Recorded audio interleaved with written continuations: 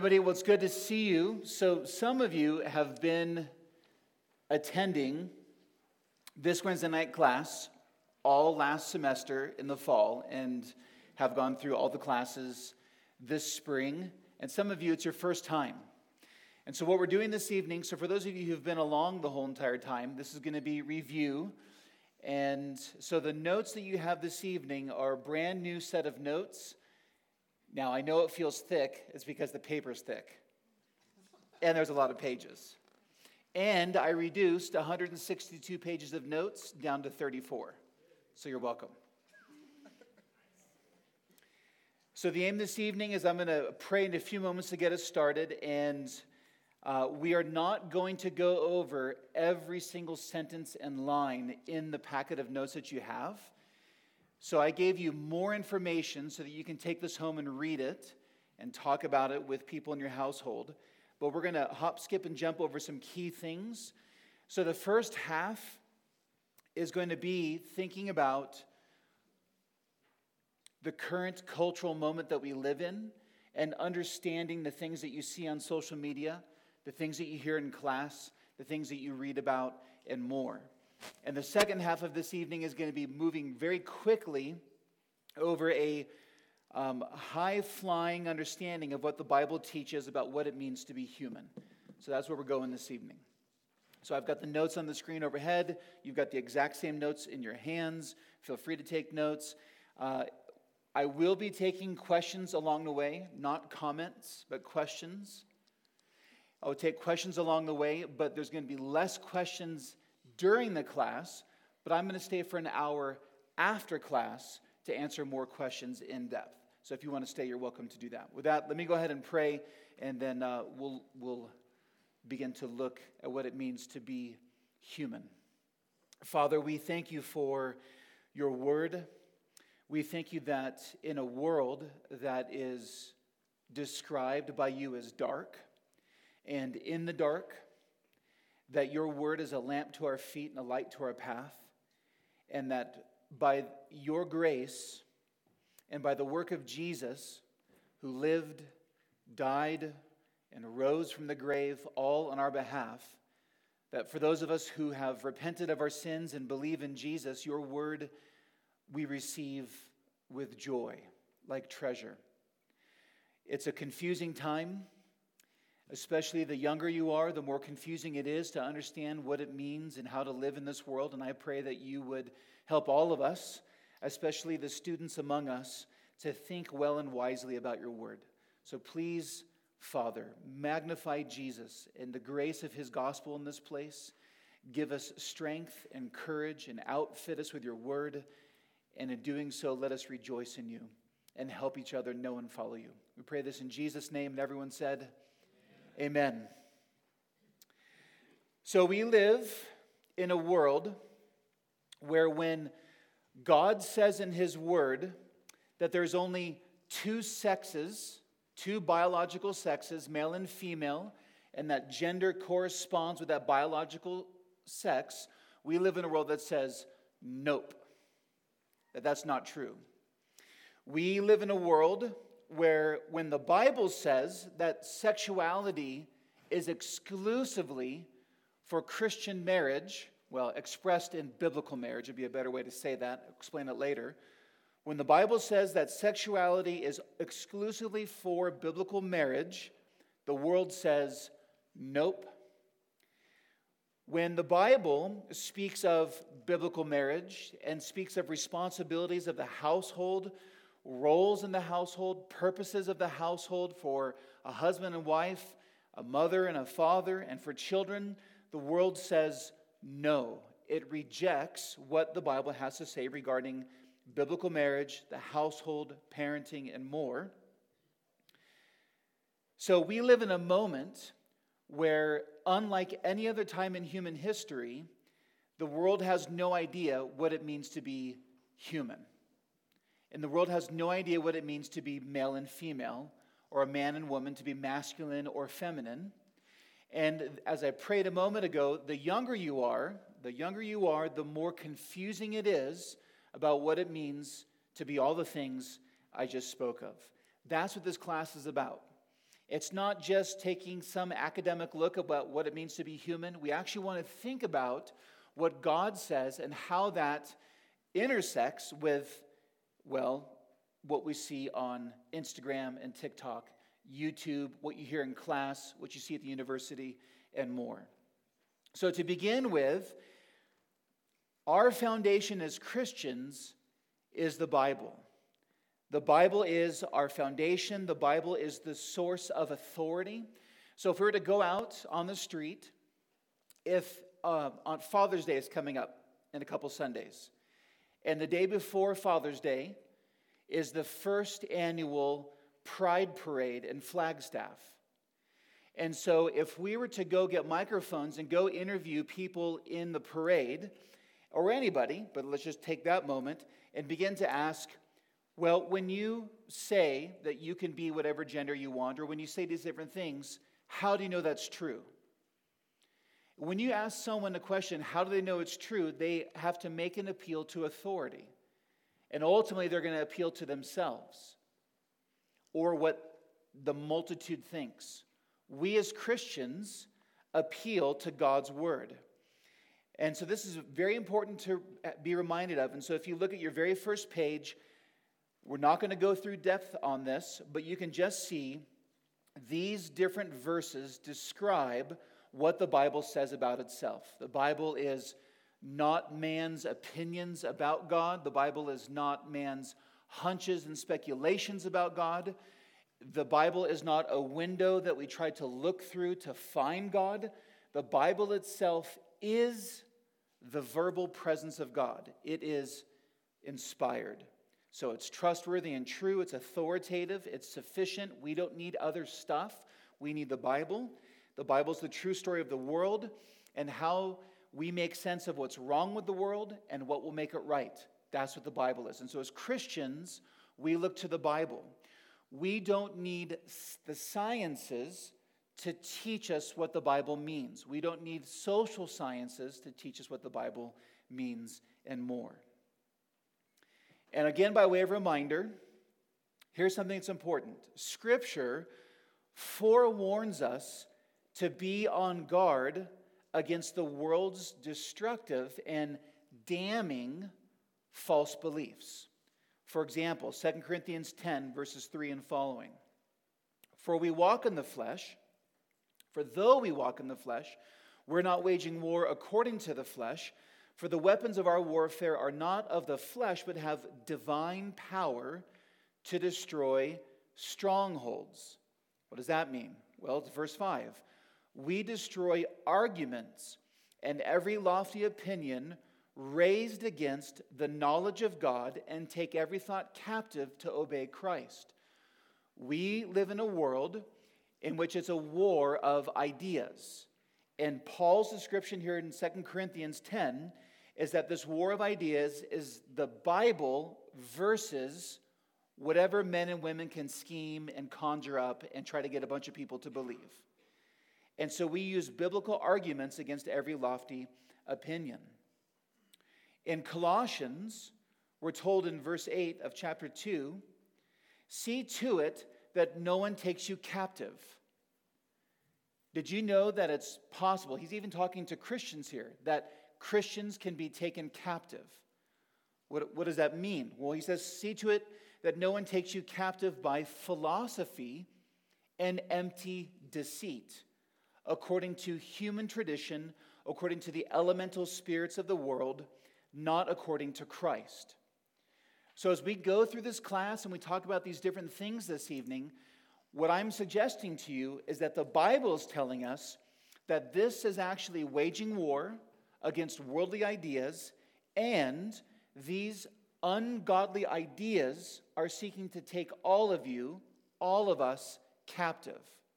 Young or old, and everyone in between, the world is always seeking through its ideas and ideologies and philosophies and more to take Christians captive, to get us distracted from the gospel, to get us distracted from the totality of the Bible, and to look to other things to explain the world. And 1 Timothy 6 tells us to avoid irreverent babble and contradictions of what is falsely called knowledge. For by professing it, some have swerved from the faith. So I'm showing this because the Bible is our authority, and part of the Bible's authority is it warns us. Every single moment, every time you turn on a device, there are empty philosophies trying to take you captive. That's not a conspiracy theory. That's what the Scripture just told us. And so when you're scrolling along and pausing to read or listening to a short or whatever it is, there's ideas that are being given to you about what's right and wrong and how to be in this world, and they're trying to take you captive. And Jesus wants us to know the truth, and he forbids us from working against him. So whatever Jesus calls sin, we have to call sin. And whatever Jesus calls true and right and beautiful, we have to call true, right, and beautiful. A Christian can't call true, right, and beautiful what Jesus says is sin. That Christian or that church can become a false church. If you guys didn't get notes, all the notes are up here or at the sides over there. So just by way of summary, the Bible self-consciously presents itself to us as the true story of the world, as the source of all truth to be believed, treasured, and obeyed for all of life and every area of life. That's going to include gender, sexuality, marriage, the household, and more.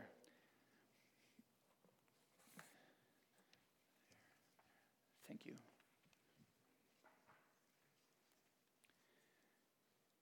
But the question is, what does the world say? What does the world say? So picking up on page 2, here's the question. Who or what has the authority to define and decide what it is to be human? Well, as Christians, it's the Bible. That's what I just explained. That's the argument that was just explained.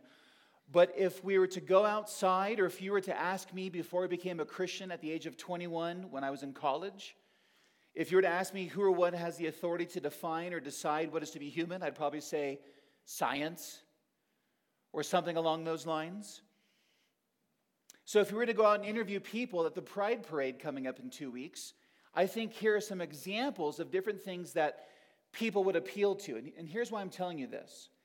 If you are going to public school, if you are at NAU, if you are having lunch with a coworker, and you're going to begin to get into a conversation about what it means to have a biological sex and gendered and more, they're going to be appealing to an authority for their truth, as it were. Where are they getting it from?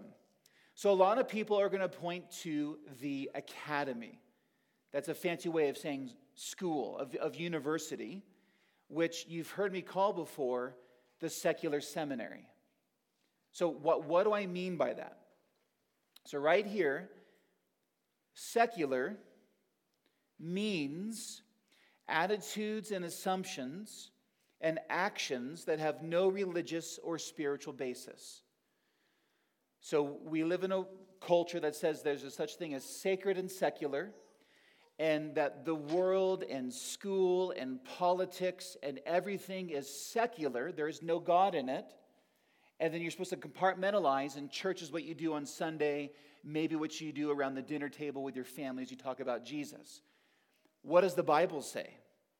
The Bible says, or rather implies, there is no such thing as secular. Because Romans 1 tells us all people are worshipers. So when a politician is making a decision to vote, when a teacher is deciding on what to teach, at root, there's no such thing as secular. Everything is religious to the core. Read Romans 1:16 and following. That means that every field of human inquiry is theological. So why does math exist? Because God does. Why does science exist? Because God does. And he is the inventor of truth and creator of those things. So all mathematical study should be done with the end of worshiping God.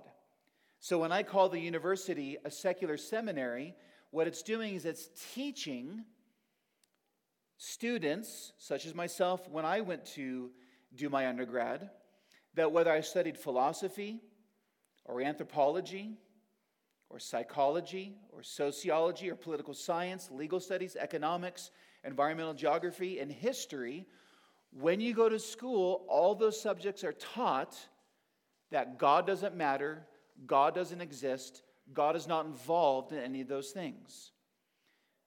That's what I mean by secular seminary. So some people say, when you get into a conversation, is there such a thing as a woman? What is a woman? Or what is a man? And someone says, no, there is no such thing. They're going to appeal perhaps to schooling or something along those lines. What else might someone appeal to? They might appeal to the culture. So culture, what is that? It's the shared institutions, schools, political institutions, intuitions, and patterns of life that shape a people.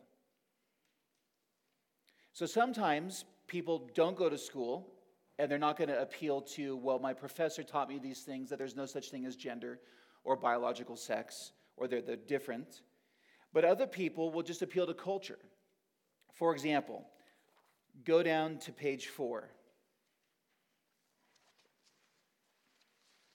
Right below where it says Karen and OK Boomer. You can read those on your own, because we're moving quickly, because I do want to take some questions. So I'm going to give you an example. Here's an example of where there's things that you just kind of pick up from living in the world. And that means that it's the stuff you listen to on the radio, Spotify, or whatever. So how about this? How about Disney? Disney generates culture. So look at this. Disney celebrates, this is their words, exploring queer stories. This is an article dated from March of 2022. The corporate president Carrie Burke wants a minimum of 50% LGBTQIA and racial minorities in all the Disney movies. Every single thing that Disney produces, whether it's a live production or cartoon, moving forward, 50% of the characters are to be LGBTQIA. The production coordinator, Alan March, has created a tracker to make sure they are creating enough, quote, gender non-conforming characters, canonical trans characters, a thing about the new character in Mandalorian, for those of you, for the two of us that watch it, and canonical bisexual characters. The diversity inclusion manager, Vivian Ware, says the company has eliminated all mentions of ladies, gentlemen, boys, girls in its theme parks in order to create, quote, that magical moment for children who do not identify with traditional gender roles. Think about all the things that Disney owns. Think about all the content that Disney produces. All the Marvel movies, all the Star Wars, and more. All the things they're producing, all those old tales, everything moving forward from now on is going to have all of these characters. Now, what about our kids? Our kids love Disney. Halloween, when kids go out, when they dress up, what they dress up as? The superheroes, the Marvel superheroes, or Disney princesses, or some other character. So moving forward, being unawares, that means that Disney is creating culture through watching these movies that tear down guards, endear your heart to watch these characters and like the story and more, and so then it desensitizes you. So that's an example of culture. The definition of grooming, by the way, grooming is when someone builds a relationship of trust and emotional connection with a child. Every Disney character they watch and laugh at and enjoy. Or a young person so they can manipulate, exploit, and abuse them. You can note also how the Marvel Universe right now is being rebooted, but it's being rebooted by replacing all the male superheroes with the equivalent female superheroine who is going to replace him. And so you have She-Hulk and Batgirl and on down you go. Same thing with the feminist reboot of the last 3 Star Wars movies. So if you watch the last 3 Star Wars movies, especially the second to last one, what it does is it tells you that men created the problems and women have to fix them. It's actually some of the dialogue in the beginning of that, the second, number 8, if you've watched it. But what's interesting is that the women, whether it's the Marvel superheroes or the Star Wars characters, the women have the same function and standing as the men, yet superior. So there's nothing that is feminine, especially about them, per se. They're more masculine in what they do. They tend to be the loner, not be married, not have children, and they're going to go out and save the day and fix what the men broke. So creating culture, so when someone says there's no such thing as gender and biological sex are not related, and you ask them why, they might not be able to explain it other than growing up watching Disney movies. Or roles of men and women in the church and household, well, watching Disney movies. That's an example of how culture can teach.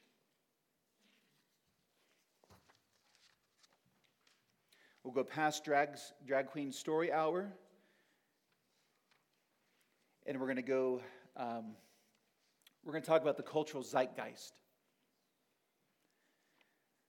Zeitgeist is a fancy word, so this is what page is this? Page 5. We're going to go through this portion and then I'll take some questions. Zeitgeist is a German word that means spirit of the age. It's all the isms. So again, who or what gets to decide what marriage is? Who or what gets to decide what biological sex is? Who or what gets to decide those things? So there's the academy, there's the scientists and professors, and they tell us what to think. We've just looked at one sample of culture, and it's the songs we listen to and the movies we watch. So here, this idea, it's philosophical, but this is about the ideas that kind of float around. If you study history, you know that at different eras, hundreds of years ago, and then hundreds and hundreds of years ago, people thought differently. People acted differently. So we call that the spirit of the age. Well, what's going on with the spirit of our age? As the example, I want to talk to you about my neighbor's lawn sign. So maybe you've seen these signs. They're in rainbow colors. And it's in this house we believe. If you have seen that lawn sign somewhere, raise your hand. Almost everybody. So here's what's amazing, is your neighbor, unless they're flying the flag, they plant it right there in the lawn. In this house we believe. Here's what's interesting. That phrase, we believe, is this old Latin word called credo, which I believe. And the church, for the past 2,000 years, especially in the early centuries, our grandfathers in the faith wrote really succinct, beautiful statements about who Jesus is, what the gospel is, what we need to believe to be saved, and they're called creeds because they begin with, I believe, or we believe. So this is a modern-day creed of what I think is true, right, and beautiful. And just to go through it quick, I'm going to read it all, and then I'll circle back and we'll talk about it. So the neighbor's lawn sign says this: in this house we believe, Black Lives Matter, love is love, women's rights are human rights, transgender women are women, science is real, and all are welcome. Or some iteration of that depending upon who made it. Now for most of those, if you just walked by and glanced at it and saw the phrase, love is love, you'd think, well, yeah, of course. Or when you see the phrase, women's rights are human rights, you would think, well, who could possibly deny that? And see, here's the thing. Each of these statements, well, most of them, they're a Trojan horse. And the Trojan horse is, it looks fancy and nice, it looks interesting, but inside it is a whole bunch of bad guys, a whole bunch of bad ideas. It's those empty philosophies that we read about at the very beginning. See to it that no one takes you captive by empty philosophies. And I think a lot of Christians, without doing the research and knowing what's behind these statements, might agree with it, write it on a side and walk down the street, not recognizing that they're actually propagating anti-Christ ideas, and that a Christian has no place to support any of these. Let me explain. Black Lives Matter. How can you possibly disagree with that statement? It is absolutely true, and then you can't say all lives matter because that's considered racist. But for this point right now, Black Lives Matter, but if you look up in your notes, at the top of page 5, I have a series of screenshots from the hashtag Black Lives Matter movement, dated from June 6, 2020, before they changed their website. And you could go to their website, and they had basically a doctrinal statement on their website. So when you walked around, when someone walked around saying Black Lives Matter, put the hashtag, put the image up on the Instagram account, on Facebook, or whatever it was, here's what was being virally spread.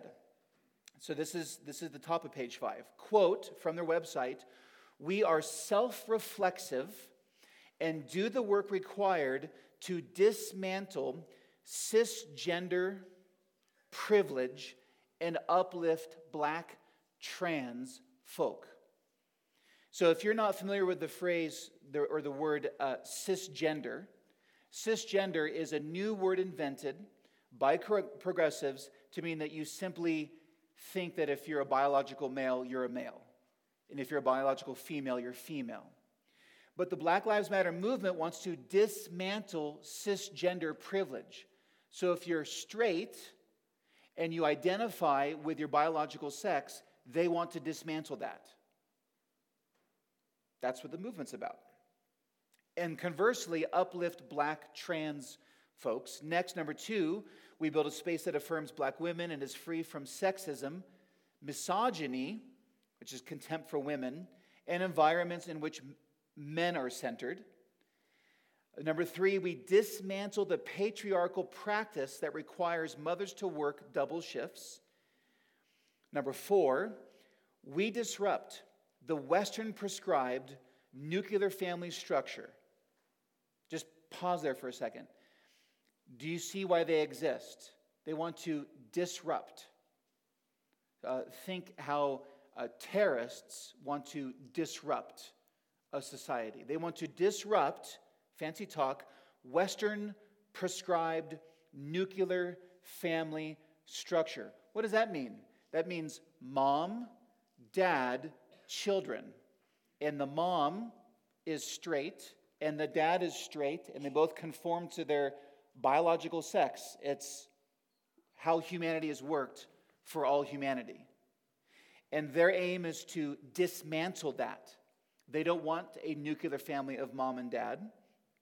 They don't want the husband and wife. And notice how it's called Western prescribed. That's code for it comes from the Bible.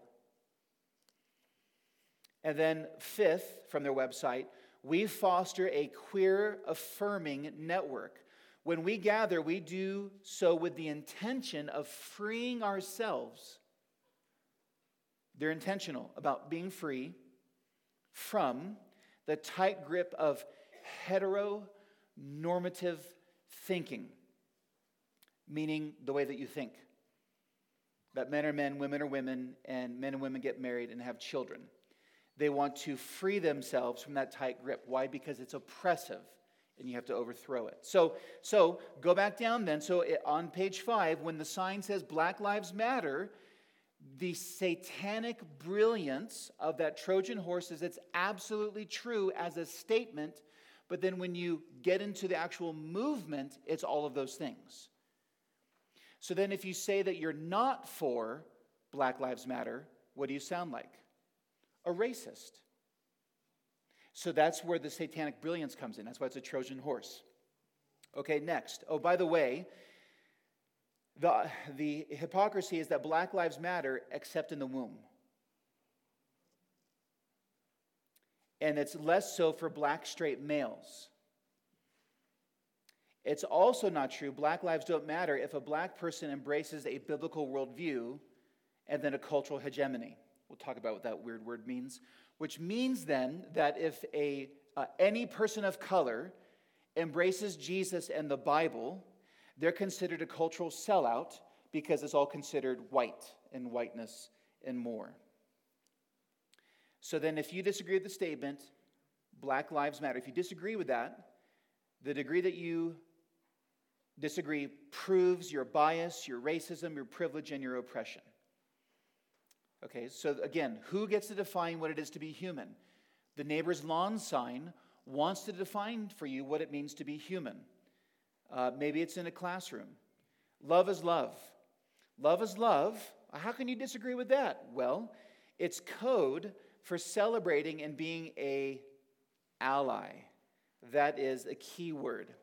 Of being an ally of all things LGBTQ+, especially gay marriage, which now is expanding into thruples, polyamory, open relationships, group marriage, and more. So Love is Love is going to be a hyperlink text that you click that's going to take you to any way that any people can think of somehow, quote unquote, being married. That's what Love is Love means. So if you don't support Love is Love, clearly you're a hater. But you can see the trap. Women's rights are humans' rights. This is an exclusive code for celebrating and being an advocate for on-demand abortion as a women's health issue, on-demand abortion at any stage of pregnancy, and her reproductive rights. And then the irony is, women's rights are humans' rights, except no one can define what a woman is. Our Supreme Court Justice, one of them. Women's rights are humans' rights except for the woman in the womb. She has no rights. And if you disagree with this, you are simply branded a misogynistic religious zealot. Which is what one of the NAU professors said at the city council meeting when they passed the We Love Abortion statement. And when the NAU professors got up and talked about how we are a minority sect of religious zealots. Transgender women are women. It's interesting that you hardly ever hear trans men are men. So ladies, the guys are still keeping you down. Code for one's felt identity as the basis of truth and reality, not one's physical gender or biological sex. Even when it comes to sports and bathrooms for, quote, male-bodied people. And then science is real. And that's code that anyone who rejects the mainstream narratives on masks, vaccines, climate change, and then you're going to add to that the psychology of gender. So science is real. So if you don't say science is real, you also are an ignorant religious zealot. So science is real except when it comes to basic biology. And science is real except when it comes to gender. Science is real except when it comes to babies in the womb. Science is real except when science challenges the narrative. To disagree proves you're a conspiracy theorist, which are simply spoiler alerts. You're an ignorant, deplorable, and religious zealot. And then finally, the sign says, all are welcome. I think this is at REI. Races, ethnicities, religions, countries of origin, gender identities, sexual orientations, abilities and disabilities, spoken languages, and ages. That's a sign I came across. REI has part of that. So all are welcome. Unless you love God, guns, and country. then you're a right-wing extremist, racist, Christian nationalist, especially a right Christian male. So everyone's welcome as long as you agree with the sign. And if you disagree with the sign, you're not welcome. And you're canceled and shouted out and more. So I want to take a moment and pause there. We went through a lot of stuff. The Bible is our foundation. The Bible warns us that there are empty philosophies even seeking to take Christians captive. Then we move to the question, who gets to decide or define what a human is? And I gave a few examples. School, professors, scientists, academics, or culture, Disney, or our neighbor's lawn sign. Any questions that would be beneficial for the whole group, you think? Questions?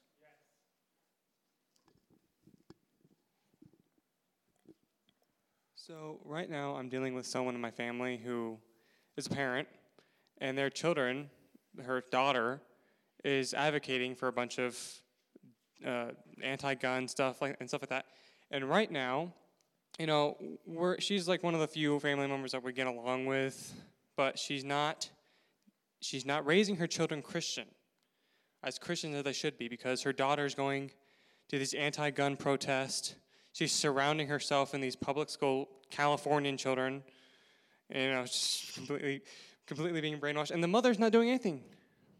So how are we supposed to tell our family members and say, hey, you're putting your religion, you're putting your politics and trumping your religion with politics?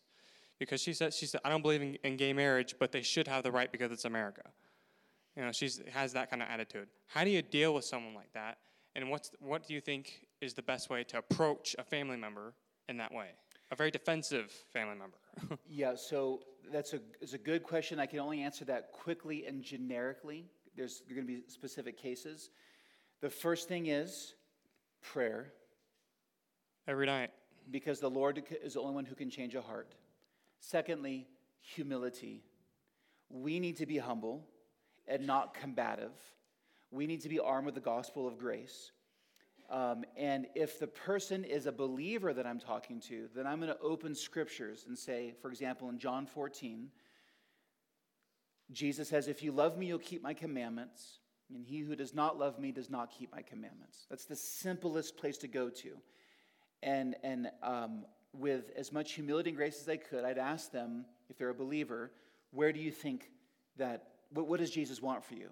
Mm-hmm. And have them read those verses. And then begin to talk about, it's a longer conversation to help them connect that you don't let a child make choices in that children don't self-parent, they need parents to parent. But just generically, prayer, humility, gospel of grace. Yeah, any other questions? Any other questions on biblical authority, taking thoughts captive, or where people might seek to source authority from?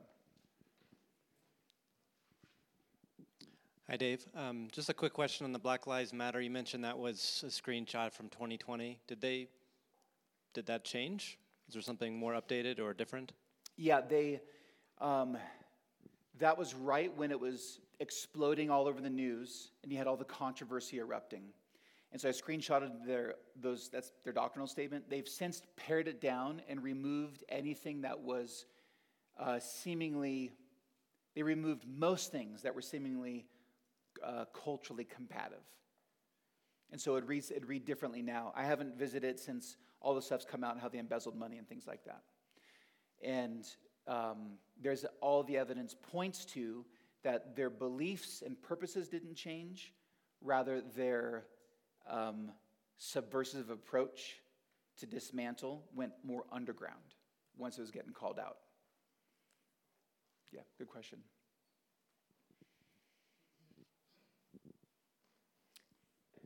Any other questions before we move forward? All right. Good questions. So we're talking about this strange thing called the cultural zeitgeist. Remember, it's the spirit of the age. I have to use fancy words. They're a bunch of isms, and they're really important. These isms explain why people think the way they do, though people don't realize the reasons why they think the way they do. What does that mean? Let's find out. We live in an age what's called postmodernism. So, have you ever heard this phrase? Have you ever heard someone say, your truth and my truth? If you've heard someone say, your truth and my truth, raise your hand. That's postmodernism. So, the idea of postmodernism is that there is no overarching explanation for the world. So, the Bible is not the Bible. The Bible's rejected. They're going to say that truth is relative and it's defined by groups of people. And now it's defined by whoever's in charge. So truth becomes relative.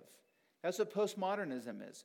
So whenever you hear someone say, you do you live out your truth, speak your truth to power, that's all the notion that truth is what I get to invent, what I get to experience, and because of that, well, your truth claims is your truth, but I'm going to go live my truth. And so if you want Jesus, that's good for you, but I'm going to go do what's good for me. That's the postmodern idea, that there's no overarching truth to explain the world. But not only is it postmodern, it's also individualism. Have you heard the phrase, you do you? Yes. Thank you. So we all have heard the phrase, you do you, and the idea then is that we in the West, unlike Eastern cultures, even Native American cultures, which are more communal in nature, Westerners are hyper-individualistic. In the end, we view oneself as the ultimate authority. Not God, it's me. And it's, well, what I feel. Beholden to none, we reject authority that we don't agree with. Individualism says the most authentic you is the you that does not care about anyone else's opinion, but unashamedly flaunts yourself for all to see. Right? What's the authentic self? You're supposed to be an authentic self, so whatever you feel on the inside, if you're not living it on the outside, well then you are somehow oppressed or you need to come out the closet, whatever the deal is. And then the other thing about this age is it's subjectivism. Have you ever heard someone else say, well, I feel that, and then they say something? Shake your heads, yes. Almost all of us talk that way. So we live in we know people don't say, well, I think that this is true. People say, I feel that we should do this thing. I feel that, so just listen. Some of you have heard me harp on this, but people say, I feel that, then they make a truth claim. And so notice what happens. Not only is your truth and my truth, you do you, but now it's I feel that. So all truth claims, thoughts, attitudes, opinions are prefaced by a person saying, I feel that. Then a person makes a claim. And since the claim is grounded in their feelings, you can't argue with them, right? Because they feel it. You can't argue with a feeling. You can argue ideas. So if someone says that I am a woman trapped in a man's body, I feel that I'm a woman trapped in a man's body. You can't argue with that because it's a feeling. So we live in this subjective age, and then we also live in a materialist age. Some are going to say there's no such thing as a spiritual world. It's only chemicals, electrical impulses, social engineering. We came from animals. We are animals. We're going to die as animals, and we're going to cease to exist. So there's no morality. There's no story of the world. There's no morality. So it doesn't matter what you believe, and it doesn't matter what you do because there's no consequences, because when you die, unless you break the law and get put in prison or get super sick from a disease, otherwise it doesn't matter because you do you. But at the same time, there's people who believe that we're just animals and there's no moral consequences. There's also people who have a new age spirituality. And this is all fancy words. Neo-paganism, neo-Gnosticism, and monism. So I'm just giving you your money's worth tonight. So neo means new, and paganism is typically associated with animal and element worship. Celtic religions, Norse religions, Native American religions. Neo-Gnosticism is an ancient belief that the spiritual world is good and the physical world is bad. And so that if you can free your spiritual self, that's the true you. The outside you doesn't matter. The inside you is what matters. And monism is a really fancy word to basically just think oneism. And it's this idea that all is one. We live on Mother Gaia, Earth. It's one living symbiotic system. And that it's when the actors in the show say, well, the universe told me. Or the universe, if you're starting to hear that phrase used, right? So God is removed, and now the universe provides things. Monism is all is one, and that's the difference between Christianity. Christianity is think twoism, meaning creator, creature distinction. There's a difference between what's created and creatures. So these ideas are what's floating around. Someone may not know to say postmodernism. You don't need to know the fancy words, but you need to stop and think when someone says, I feel that, and then they make a truth claim. So we go to the Pride Parade on that Saturday, and when we start asking people about their decisions, you're going to hear, well, I feel that, and then there's going to be an explanation. Just recognize that when you talk to somebody, where those ideas are coming from, and more. One last one. This is the hot button topic. The hot button topic is neo-Marxism and critical theory. If you've heard of either of those, raise your hand. Okay, most of you. What is this? Without going into all the details, because there are many,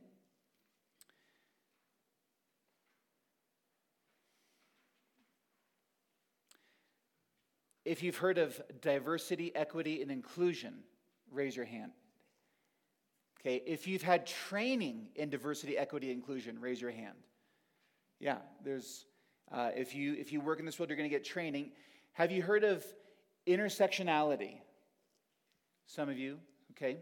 What are these ideas? You hear them on the news now. You kind of hear critical theory a bit, neo-Marxism. What's this idea? So, just briefly.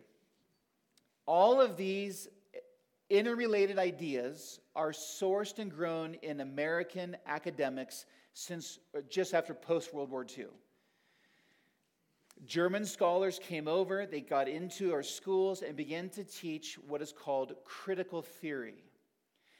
And critical theory, in between those two words, critical and theory, you can insert the word legal or critical legal studies. Most of us probably have heard of critical race theory, CRT. There's critical social justice. There's critical feminist theory, critical LGBTQ plus theory. All of these ideas, what in the world is going on? This is an alternative explanation for the world. Critical theory and the guys who left Germany and came to America in World War II were all students of Marx. And they changed his teachings. So Marx taught that there is no God, and he taught that the Bible is false, and he taught that what's wrong with the world is oppressors and oppressed. And he thought economically. And so he invented communism, and it killed hundreds of millions of people. Because those who are oppressed economically need to overthrow those who are the oppressors. Well, the students of Marx, a generation or two later, took his ideas and made it social. Whatever people group is in charge, whoever the majority is, they called it the hegemony, the cultural hegemony. And the idea here is that, well, the fundamental and overlapping belief, the chief sin of society, is oppression in some form or another. Salvation comes from the liberation of the oppressed by the oppressor. The oppressed need to be empowered. The oppressed need to speak truth to power. Have you ever looked at the magazine covers and empowerment? I mean, you can't shop at Target anymore. But when you used to be able to shop at Target, and you would see it's all empowerment stuff on the clothing, things along those lines. Why are they talking about empowerment? It's because there needs to be speak truth to power. There's this idea that someone who is in charge, as I said, oppresses. So let's keep going. And this will kind of fit together, and I can take some questions before we take a break. Critical theory, in its wild form, just in the public, not in the academy, is activist in nature. So if Marx was about revolution and overthrowing those who had economic power, they've changed the language from revolution to activism. So how many of you have been on social media or in some way, if you on YouTube, you can go to REI's YouTube, and they'll have like different classes on how to pack your backpack. And someone's teaching you how to pack your backpack. And the reason they're doing it is it's going to describe them that they're like a thru hiker and an activist. You'll notice that the word activist is now a descriptor of people. It's going to be in their bios, things along those lines. Why? Because critical theory teaches that there's sexual oppression where straight people oppress LGBTQ plus people. And you need to be an ally and be an activist for LGBTQ plus people, or insert race, or insert fat studies, or insert feminism, or insert whatever minority group can be come up with. And you have to be an ally and activist to help not just, to overthrow the idea that there's somehow LGBTQ plus is not right. Until you actively and vocally engage in work to undermine and overthrow the oppressors, you remain an oppressor or a puppet of the oppressed. Okay? Have you heard this phrase? Silence is violence. Yes. Silence is violence. That's what this comes from. It's the catchy tune that if you say, well, yeah, I agree. Let's say someone says, well, I agree with same-sex marriage. I'm just not going to promote it. Well, they're going to say your silence is violence, and you remain an oppressor, and you're not an ally until you vocally and are an activist and protesting for LGBTQ plus marriage or something along those lines.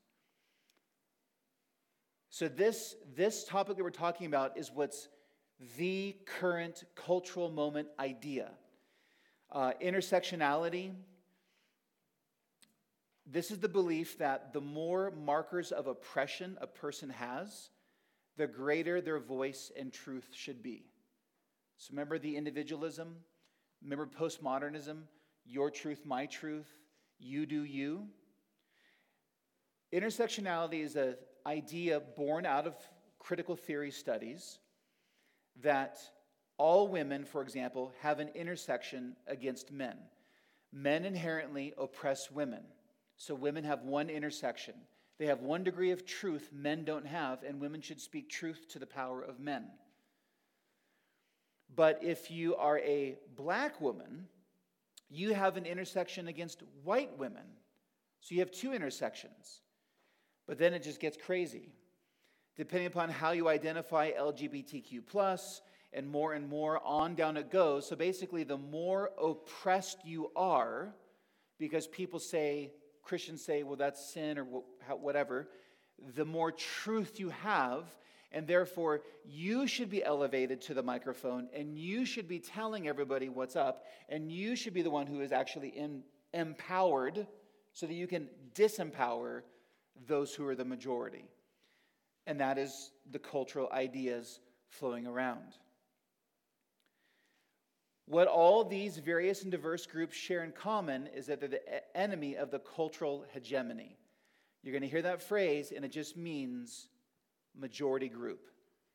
Okay, so let's just think about America. U.S. Census 2020, 57.8% are white. Hispanic is 18.7%. Black is 12.4%, Asian is 6%, and then it just says other, 5%.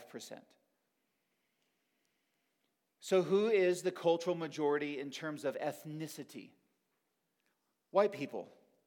So if we were to go to Zimbabwe, if we were to go to China, if we were to go down to Peru, you go to these different countries and there's going to be cultural majorities in every country. Okay. How about the Pew Research in 2014? These numbers are changing rapidly. But in 2014, 70.6% identified as Christian. 22% not religious. 5.9% all other faiths. So what's the cultural hegemony in America? It's white. Technically not male because guys die young and do stupid things, and women live longer and tend to be healthier. But because men tend to be in the workforce and in positions of, quote, power, the cultural hegemony of America is white by virtue of the population of the land, male, and Christian. So on critical theory, all three of those must be overthrown and supplanted. That's what neo-Marxism and critical race theory and critical theory in all its varieties is ultimately teaching. That's what the activism is about. And that's where white guilt comes from, because you are racist or you are misogynist or you are patriarchal by virtue of just being you, even though you disagree, because everything is made culturally. And landing the plane right here before we take our break, so that this is not just theoretical. Northern Arizona University, have you heard of it before? Has recently made headlines. This is May 24, so this is a year ago. May 24, 2022, 1 year ago. For plans to require students to take 4 diversity courses in order to graduate starting in 2024. Okay? This is from the linked article, just full quote. At Northern Arizona University, a course titled Intersectional Movements of Race, Class, Gender, and Sexuality. Wait, there's that word intersectional. We just talked about it. This is the course for next year's academic program. A course entitled Intersectional Movements of Race, Class, Gender, Sexuality promises to analyze, quote, how intersectionality, the matrix of inequality, have shaped, look at this phrase, the production of knowledge. Truth is relative, right? Says postmodernism. And whoever is in power creates the truth. So if Christians is the prevailing idea, or at least it used to be, that there's a cultural hangover with Christianity, so to speak. But if the notion of a household of husband and wife get married and have kids and sexuality and all those things, they're arguing that the production of knowledge is produced by those in power. And they want to provide a critical lens. Whoa, why is that word in there? You see it? Critical. A critical lens through which intersectional epistemologies can be foregrounded. Are you lost in the fancy talk? So what's the fancy talk mean? Okay, what's to foreground something? You put it in front. What is epistemologies? What's intersectional epistemologies? Epistemology is the fancy philosophy word to describe how you know stuff. Well, who knows stuff? People with intersections. People with intersections know stuff. And so we need to put them in front to hear their voice and to tell us the truth. Another class, so that was intersectional movements of race, class, gender, and sexuality. Here's the next class students will have to take, unless this doesn't get passed. Introduction to Queer Studies. Okay, what do you do in that class? It covers queer theory and activism. Queer theory means queer critical theory and systems of oppression. And, quote, the social and historical construction of gender and sexuality. Wait, who makes gender and sexuality? It's a social historical construction by the majority and those in power. And, quote, the role of allies in social change. Allies, activism. Remember I just talked about that? Here's another one, class. Trans existence and resilience is the name of the class. Meantime promises to, quote, examine trans epistemologies, ways of knowing the world, as well as critiques of Eurocentric models of thinking. What's Eurocentric? Well, who are the Europeans? White people. And what's European? Well, past 2,000 years, at least formed by a Christian ethic and biblical worldview. So examine trans epistemologies as well as critiques of Eurocentric models of thinking about genders that explain peoples. That explain people's existence within Western frameworks and ontologies. Each of these courses counts towards one of NAU's 2 diversity requirements, which students must satisfy to complete their degrees. Now NAU plans to take these requirements even further, mandating that students take 4 of such courses, a policy that the university's own diversity curriculum committee described as, quote, unprecedented. So it might sound academic, because it's born out of academics, but just at the popular level, this is what, then on a Sunday, when we have students who are here and they're coming and they're figuring out life, they're 18 years old and more, and I mean, can you define these words, these fancy titles and more? And yet this is what is the curriculum right now. So what I'm not talking about is just something that's way far away over there. I'm not talking about something that is just purely theoretical. It's actually beginning in 2024 unless the curriculum changes. So let me just finish with this. To reiterate, critical theory in all its sub-applications exists for revolution, now called activism and activists. The view exists to convince any person who is not in the majority that they are necessarily oppressed and repressed by the majority. I want to say that again because I don't want you to miss it. Do you remember how I said, how the Bible told us at the beginning that there are empty philosophies that to be on guard against, to take people captive? If you hear someone over and over and over and over and over and over and over and over again telling you you're stupid, you're stupid, you're stupid, you're stupid, you're stupid, you're stupid, you're stupid, what might you be inclined to begin to think? Okay, you're oppressed, you're oppressed, you're oppressed, you're oppressed, you're oppressed, you're oppressed, you're oppressed, and then you hear other people, you're oppressed and you're oppressed and you're oppressed. The view exists to convince any person who is not in the majority, if you're not a Christian, and if you're not white, and if you're not male, then you are oppressed and repressed by the majority, and there is a cultural plot against you. Critical theory aims to explain, expose, convince, and activate a person in their oppressions, to convince you you're oppressed, and then to activate you to do something about it, to join the march and do all of those things, to be in the riot. At the cultural level, this occurs through an unceasing, ever-present mantra telling you you're oppressed. No matter what the theorists say, the aim behind the theory is nothing less than the overthrow of Christ, Christ's teaching, and Christ's people. The aim is to not just undo society, but overthrow it and replace it with the opposite of Christ, a society formed from his teachings. Because it's a biblical worldview.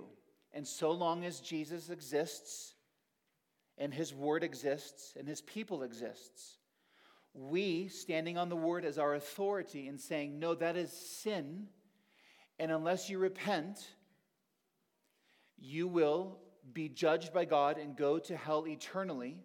But there is grace for you. Jesus died for your very sins, and if you repent of your sins and turn to Christ, he will save you, and your sins will be washed away by his blood. Choose Jesus and be saved. He rose from the grave, and you'll rise from the grave to glory too. 2 ways to live. There they are. The world doesn't want to hear that, because the world can't say it's wrong for you to say that someone is wrong. That's the world that we live in. And so it's making evangelism that much more important and necessary, if you could say it that way, and yet much more costly, increasingly. So let's take a quick break. Be back in 6 minutes. You're welcome.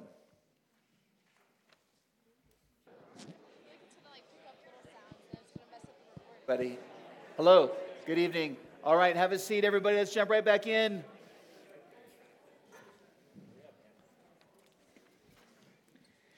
Bottom of page 9. How do we make sense of the chaos, contradictions, and all of these worldly philosophies? That's in your face, it's aggressive, it's militant, it's activated, and more. Well, the explanation is as old as Romans 1. Technically, the explanation is as old as Genesis 3, but we'll go to Romans 1. It's right there in your notes. Not going to read the whole text. I'd encourage you to read it slowly and think about it, but just a few things. How do we make sense of all of these isms and all of these ideologies and all of this hostility? One brother came up in between the break and just made the point that said, if you look, this whole idea of this neo-Marxist critical theory is really only in the West, and it's not in other countries that don't have this. The countries where, how can I say this? In the West, where Christ and his church has been freest for the longest. I know that needs a lot of explanation. I'm not going to explain it. Whereas you're not being persecuted in China or Iran or something like that. This is not happening in Muslim countries. It's not happening in other countries. It's happening in the West as an assault on Christ, really. And Romans 1 is an example of that. Why is this happening? Well, here's what the Bible says. Romans 1, look at verse 18. I'm not going to read the whole thing. Verse 18. The wrath of God is revealed from heaven against all ungodliness and unrighteousness of men, who by their unrighteousness, you see what it says? What do? Suppress the truth. So the truth is known. What is it to suppress something? You hide it. Hide the information. Put it somewhere else. No one can find it. So the wrath of God is revealed from heaven against all ungodliness and unrighteousness of men who by their unrighteousness suppress the truth. Why? Verse 19. For what can be known about God is plain to them, because God has shown it to them. For his invisible attributes, namely his eternal power, divine nature, have been clearly perceived ever since the creation of the world in the things that have been made, so they are without excuse. All people everywhere without excuse. Verse 21, for although they knew God, they did not honor him as God or give thanks to him. They became futile in their thinking, and their foolish hearts were darkened. Claiming to be wise, they became fools. And they exchanged the glory of the immortal God for bodies, birds, beasts, and bugs. Right? Mortal man, birds, animals, and creeping things. Therefore God gave them up to the lusts of their hearts and to impurity, to dishonoring of their bodies among themselves, they exchanged the truth of God for a lie. See that? They exchanged the truth for a lie. And then what does it say in verse 25? What are all human beings doing? And worshiped and served the creature rather than the Creator, who is blessed forever. Amen. For this reason, God gave them up to dishonorable passions. Their women exchanged natural relations for those that are contrary to nature, lesbianism. And the men likewise gave up their natural relations with women and were consumed with passion for one another, homosexuality. Look down at verse 29. So this is all unbelievers. This is me before I was a Christian. This is you before you were a Christian.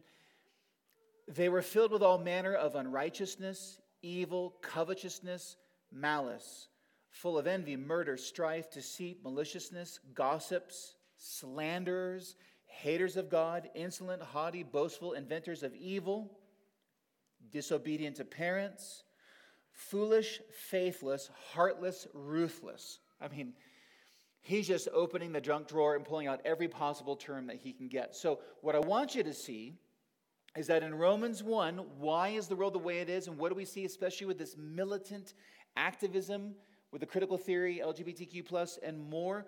We are seeing Romans 1 on display. And so he emphasizes, Paul does in this, quite a bit of homosexuality, but I read verses 29 and following so that you can see that he's lumping in all the sins in there. And here is the punchline, verse 32.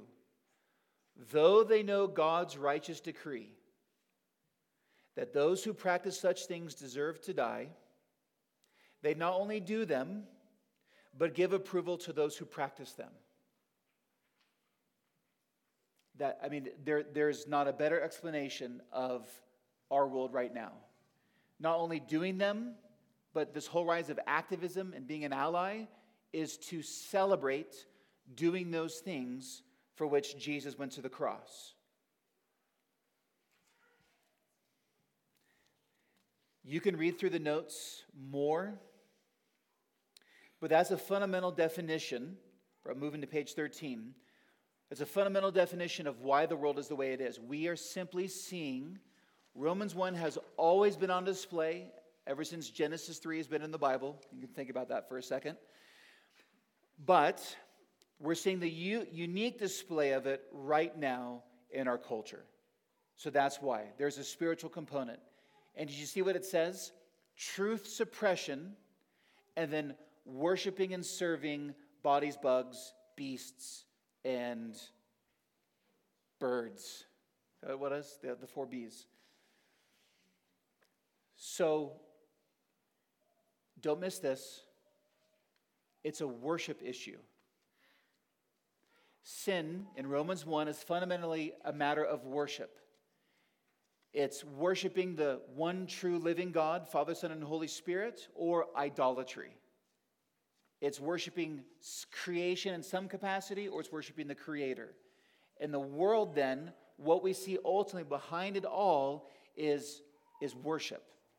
And that's why I said at the very beginning, there's no such thing as secular. That's the verse that explains it, this passage. Is that every human being is a worshiper, and it's from their worship flows all that they do. What's interesting, the word culture is related to the word cultus, which means worship in Latin. Because what a culture is and what's important is downstream from what they worship. So on the Saturday before Father's Day, when the first annual Gay Pride Parade goes through downtown, that's a cultural moment. And that cultural moment is downstream from worship. Someone or something other than Jesus Christ.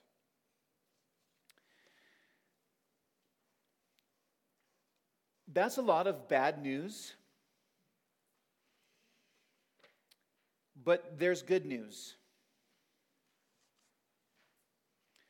What page is this? 12. Page 12D. I want you to see this.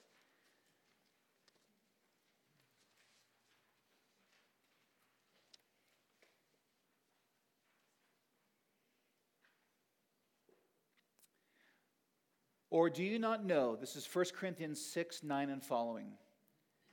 Do you not know that the unrighteous will not inherit the kingdom of God? That's bad news. That's bad news for the unrighteous. Do not be deceived, neither the sexually immoral, that's a junk drawer term for any sexual expression outside your cisgender heteronormative spouse. Your spouse who is gender and biology align. Biblical marriage. Sexual morality is any sexual expression outside of biblical marriage.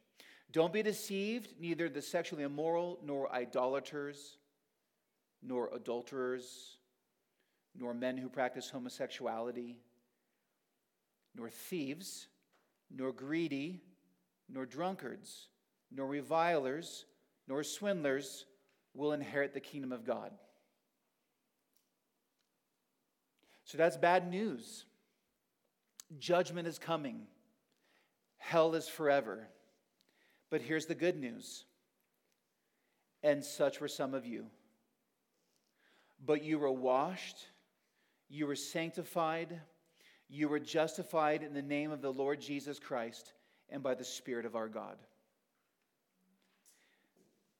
Paul is speaking to the church at Corinth, and though this isn't a letter, if he had been standing in the pulpit and talking to the congregation, there were former homosexual men in the congregation, and homosexual women in the congregation, and former drunkards in the congregation, and former greedy people in the congregation, and former swindlers and liars, and all the sins were in the congregation. And here's what Jesus does with his blood.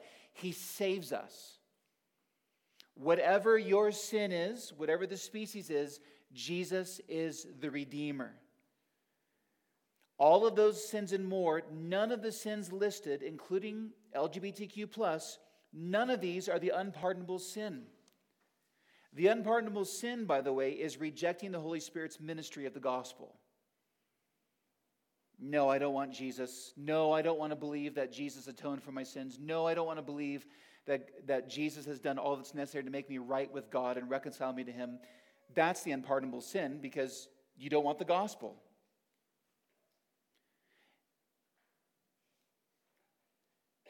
So that's where the good news comes in. We talk about all this doom and gloom, but the very people who will be marching in the parade on that Saturday are the very type of people for whom Jesus came to die.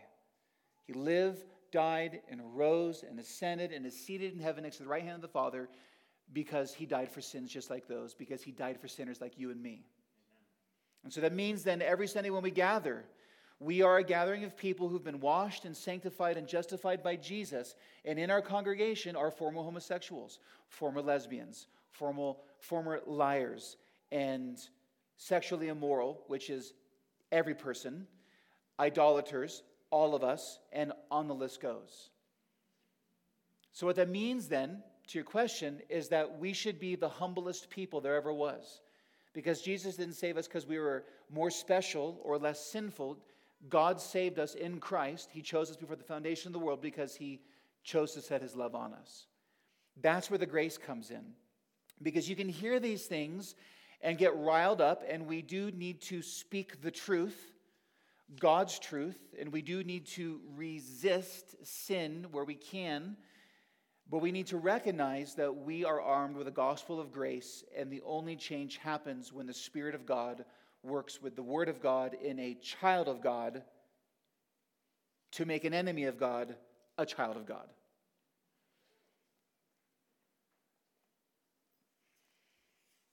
So don't lose heart. But now we move fast. So what is it to be human according to Scripture then? If we're to go out with our microphone and go walk around town and ask people, well, what's a human? A lot of people are going to say we are evolved and evolving animals. You are nothing less than the product of time, chance, and electrical impulses. There's no true meaning or significance to humanity other than we're apex predators and whatever socially created. So social Darwinism, survival of the fittest of the species at the individual, tribal, national, racial levels. That's what some people are going to say. What's a human? Animals. What if we go talk to a New Age spiritualist?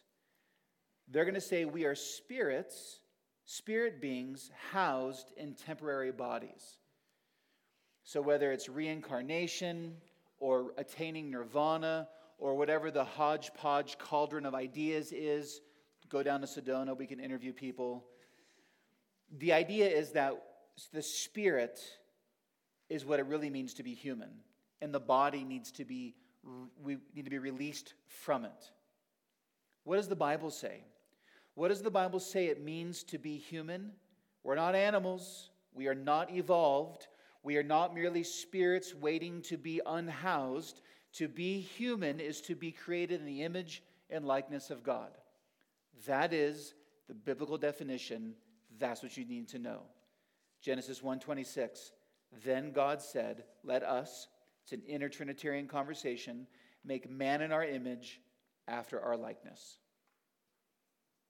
Do not accept any other definition of humanity. Every human being is made in the image and likeness of God.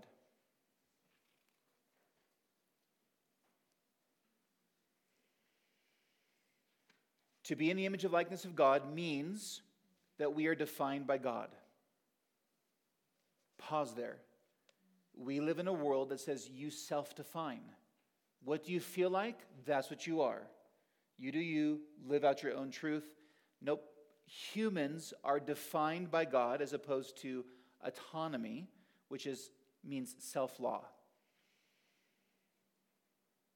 To be in the image and likeness of God means that God says that's what we are. It also means that we relate to God as children, think vertically.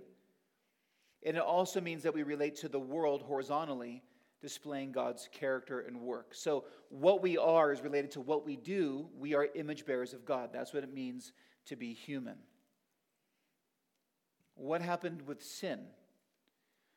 In Genesis 3, when Adam and Eve sinned, what happened to the image of God in us? If before the fall, Adam and Eve were perfect, and their character was perfect, and like mirrors, like the moon reflecting the sun, Adam and Eve and you and I are supposed to reflect God's character. What happened in the fall? The image of God was not fully lost, but it was entirely marred. We lost the status of sonship. That's why central to the gospel is the idea of being adopted by Christ, the Father adopting us into his family through the death and resurrection of Jesus. Centerpiece of the Christian name for God is Father. And people are still the image of God, but it's inverted.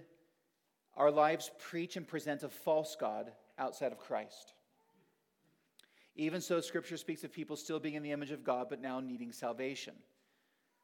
So the reason for the gospel, in part, is that believers, what's happening to us? The reason this class is called Imago Christi is because what God is up to in the gospel is that he is taking his image bearers who are in rebellion and deserve hell, and he sent his son Jesus, the true image of God, to live, die, and rise for us so that we are now being made into the image of Christ. The gospel is about a transfer of lineage and ancestry from the old Adam to the new Adam. Those who repent and renounce sin and rebellion against God receive the free gift of gracious salvation in Jesus Christ. So what's God up to? Romans 8:29. For those whom he foreknew, he also predestined to be conformed to the image of his Son. That's the explanation of your life if you're a Christian. Hardships and happiness? trials and tribulations, sickness and success, your whole life, what's God up to at most? He is forming you into the image of Jesus, Imago Christi. Why? So that Jesus might get the fame and glory. That Jesus might be the firstborn among many brothers. That's what God is up to in the gospel. Any questions on what it means to be human? That was super fast. It took weeks to talk about that before.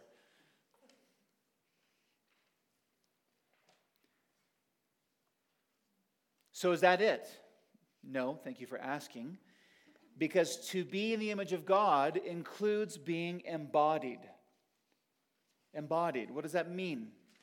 So again, what does science say?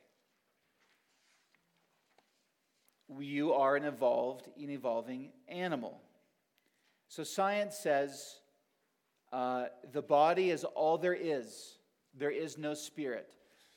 What you feel and think is just simply electrical synapses firing in your brain, and that's it. There's no spiritual you. But New Ageism is going to say again that, well, what we really are is we're spirits. And we're in a dirt suit. And we got to get out of this thing to achieve whatever we need to achieve. What does the Bible say?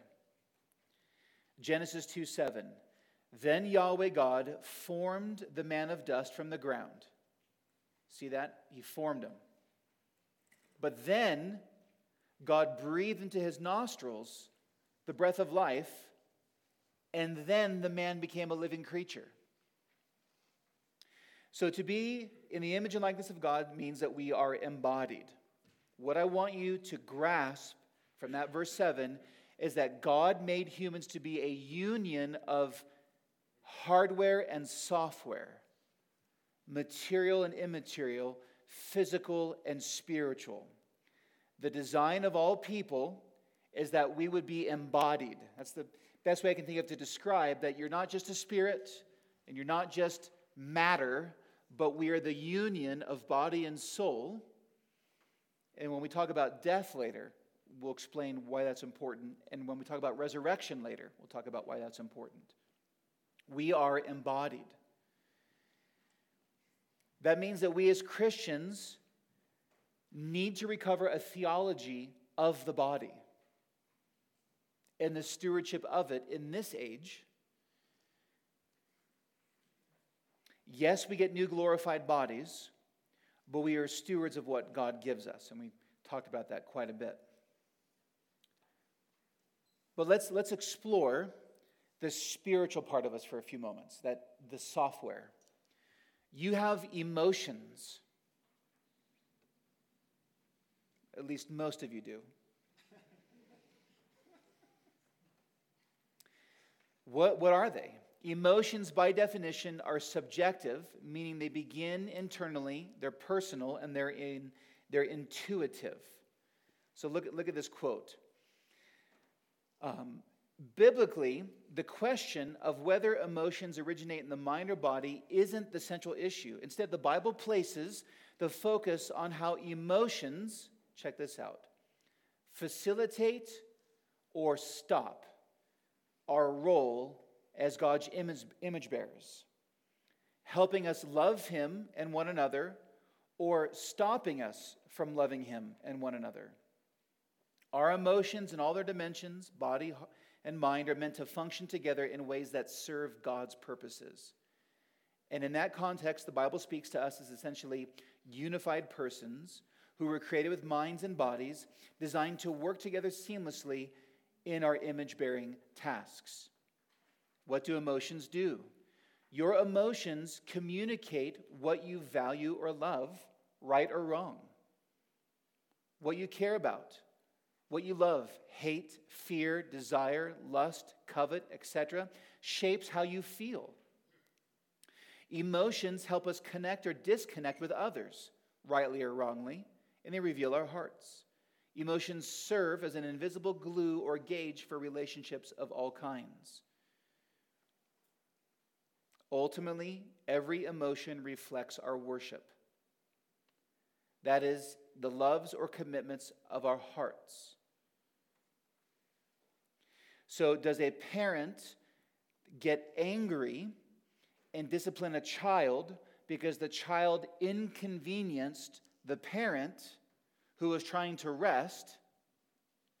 And so the parent's upset not because the child maybe sinned against the Lord in what they did, but sinned against the parent, so to speak. And so the parent was inconvenienced. And in that sense, the parent loves themselves more when they discipline a child because they're not disciplining on behalf of Jesus. Or does the parent discipline on behalf of Jesus if a parent disobeys a child or something like that? Your emotions reflect your worship and what you care about. I have a question for you. Should you always follow your heart? What does the world say? What did every graduation ceremony say? How many of you were at a graduation ceremony where someone told you to follow your heart? Anyone? Connor? Okay, some of you. Let me tell you the title of the book I got that from. Don't Follow Your Heart. Why? Read Ephesians 4. Our hearts are deceitful, and they need to be informed by the Bible to how to think and feel. And here's a summary of expressive individualism versus biblical Christianity. This is again about the software part of you. What does it mean to be human? We are embodied, so we're thinking about the software part of us. So we live in a world that emphasizes the software. Do you feel like you're a man trapped in a woman's body? Do you feel like that you are a dragon or an otherkin? They're in the notes, you can read about those. Do you believe that you are a furry? Okay? Expressive individualism says, the world says, express your desires even if they're contrary to God's word. God says, deny your desires, confess them if they're contrary to God's word. The world says, don't let anyone make you feel ashamed of the inner you and your inner desires. The Bible says, don't be ashamed of following Jesus, his words, his standards, his gospel. The world says, your truth, do what you feel. The Bible says, God's truth. It's objective and outside of us. The world says, you do you, follow your heart. And the Bible says, in essence, don't do you, follow Jesus instead.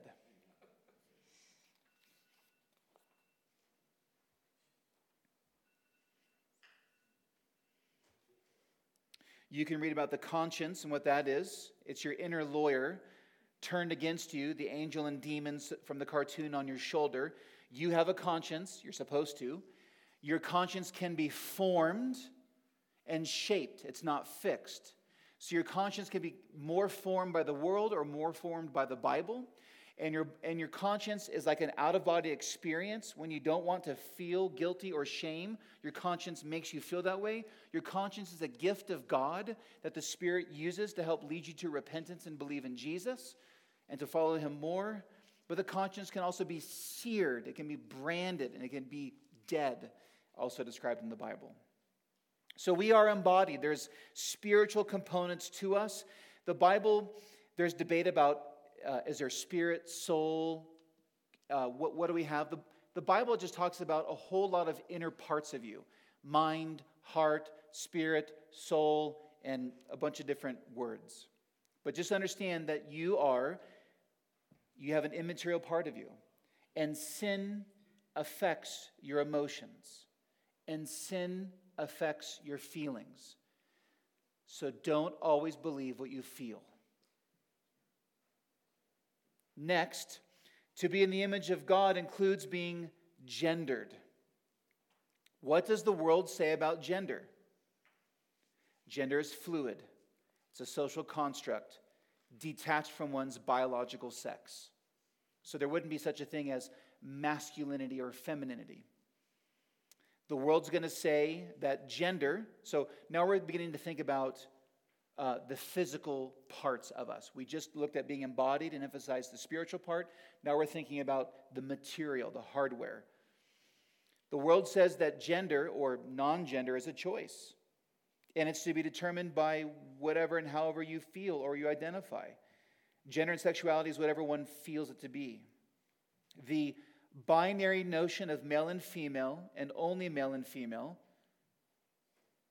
inseparable from one's physical gender, is harmful and hateful. Right? So it's like Law C4 or something. I don't know if any of you remember what it was, but in Canada that was passed, that it is illegal, even not just for clergy or for teacher, but for a parent. There are parents in jail right now, if I remember correctly, that if a child says, I want to transition to a different gender, and the parent does not support that but tries to work against it, they get put in prison. What does the Bible say? What is gender and what is it for? Look at Genesis 1 right here in your notes.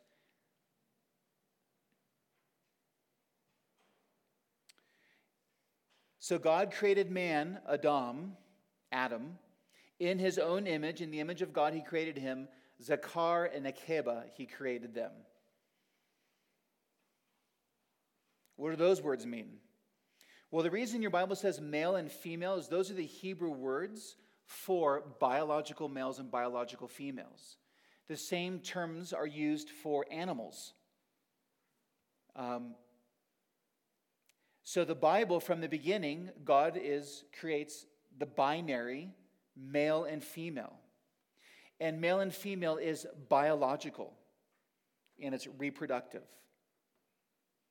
What is gender for? Gender is designed and defined by God as one of only two biological binaries, male or female. That's it. Biological sex and gender is how all living creatures created by God according to their kind will reproduce according to their kind. To be embodied image bearers is the union of the physical and spiritual hardware and software. I want you to think about that. So to be embodied and to be gendered, it is a grave error to think biological sex and gender is merely a material aspect of our physical being, whereas the immaterial being is asexual and genderless. What does that sentence mean?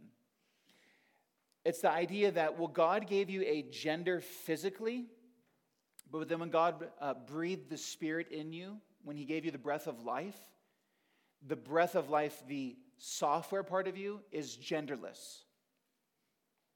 And that's not true. To be male and female is not just physical, it's spiritual.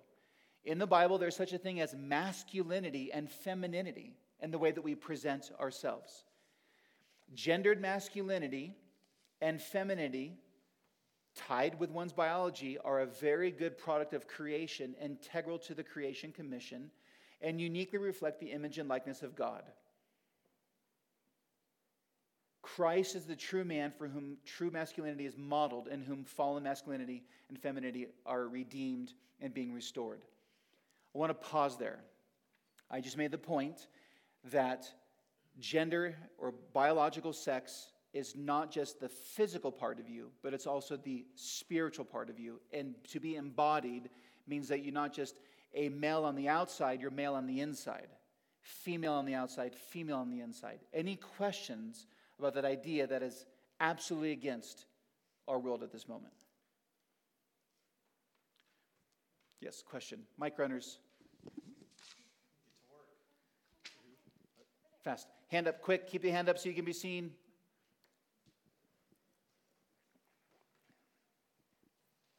Declan, you're a track star. That was a slow mile, buddy. But thank you for serving us. It was a punch and patch.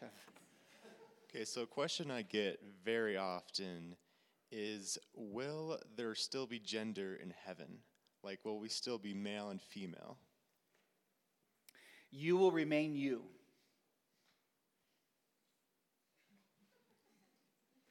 How's that for an answer? So we know that we're not going to be married in heaven and won't reproduce in heaven, but you will remain you. We don't turn into angels. We don't turn into some new type of creature. You will continue to bear the image of God as you. And then ask Pastor Steve. Excellent question. Excellent question. So I believe that there is, okay. Even the question, super fast. Heaven is the intermediate state. When we die, death is separation, not cessation. When we die, our physical self and spiritual self are separated. And the physical self, the body, goes into the ground, and if you're a Christian, our spirit goes straight to be with Jesus. Resurrection is the reunion of the physical self and spiritual self. And forever from now is not in heaven in the clouds drinking Red Bull, like I thought when I was in high school. I really did. I went to community college for 3 years. So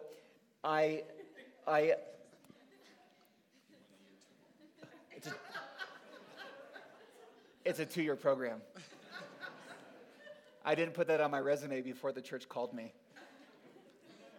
So when resurrection happens, and it's the reunion of material and immaterial, we will live, human beings are designed to live forever embodied.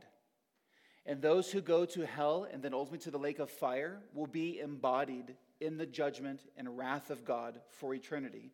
And those who have repented of their sins and believe in Christ, we will live forever physically on the new physical earth with the new physical heavens with the animals and the rivers, catch and release fishing for all eternity. We'll talk about that when we get there. That's a very good question. So because we're going to be embodied, there's no sense that we become suddenly androgynous or asexual. Hope that helps. What is a man? What is he for? You can discover that on your own. Page 22, what is marriage? I'm going to read to you on the top of page 21. Concluding thoughts on biblical manhood and womanhood. So the argument is that it's not just physical, but it's spiritual masculinity and femininity. What are some concluding thoughts of scriptures I didn't read to you? Let me tell you. While on the one hand, both Christian men and women are being conformed equally into the image of Jesus, they, on the other hand, are gifted with creational gospel roles that image to the world living parables of what Jesus is like in relation to the church, his bride, and what the church is like in relation to Jesus, her Lord. So I didn't even talk about it, but God has gifted roles to men and women before the fall. It's a part of his good creation. The fall affected the roles, but didn't create them. And in Jesus is redeeming the roles, such that Ephesians 5 tells us in marriage that a husband is in the place of a Christ-like figure, that you should understand what Jesus is like better by looking at a husband love his wife and die for her, and a wife, you should get a better sense of what the church is like by looking at the wife, the way that she submits to and respects her husband. Well, biological sex and gender, masculinity and femininity, at their creational foundation have gospel patterns built into them. It means something to be a man, and it means something to be a woman, and they have gospel patterns built into them. Men and women are designed to complement one another, not compete with each other. And we are not egalitarian, where there's no difference between men and women, like our culture says. The cultural assault against these are ultimately an assault on God's creational norms. So when you say that there's roles in marriage, that's when the snort happens. Are you kidding me? That's repressive misogyny, patriarchalism, and more. The sexual revolution, secularism, leave your God at home and out of social life, feminism, neo-Marxism, critical theory, all its applications, etc., all the isms, at root and fruit are anti-Bible, anti-gospel, anti-human flourishing, anti-Christ. And they exist to distort, disparage, distract, and deny the lordship of Jesus Christ over all of life in his gracious, life-giving, life-restoring gospel of repentance and salvation. There's a sentence for you. I like run-ons, you know it. What we're seeing right now is the Bible's very clear about gender and sexuality, biological sex. We're moving into manhood and womanhood. We're going to move into marriage and why God invented marriage and more, but it's all for the purpose of leading to the flourishing of society and humanity. Right? So the creational beginning in Genesis 2 was for Adam and Eve to be fruitful, multiply, fill and subdue the earth, to cultivate the Garden of Eden until the Garden of Eden expanded and filled the whole creation. They didn't. Now Jesus is doing that through his church. And God does that through individual Christians and Christian households and churches. And if Satan and the world can undo marriage and gender and sexuality and undo the household and more, then you break apart the atoms of God's universe, so to speak, by which he multiplies his gospel.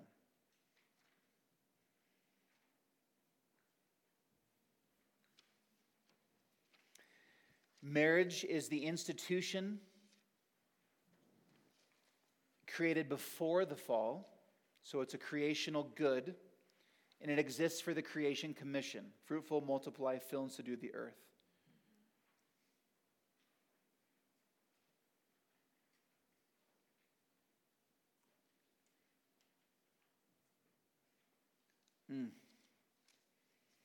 Sex.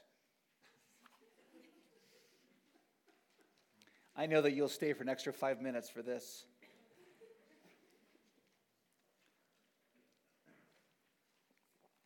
So the topic of sex is deliberately coming after talking about marriage in the household, because God, as I said earlier, designed all sexual expression exclusively for biblical marriage. And I keep saying biblical marriage because I'm talking about a biological male and a biological female who identify their gender with their biology, marrying and having kids.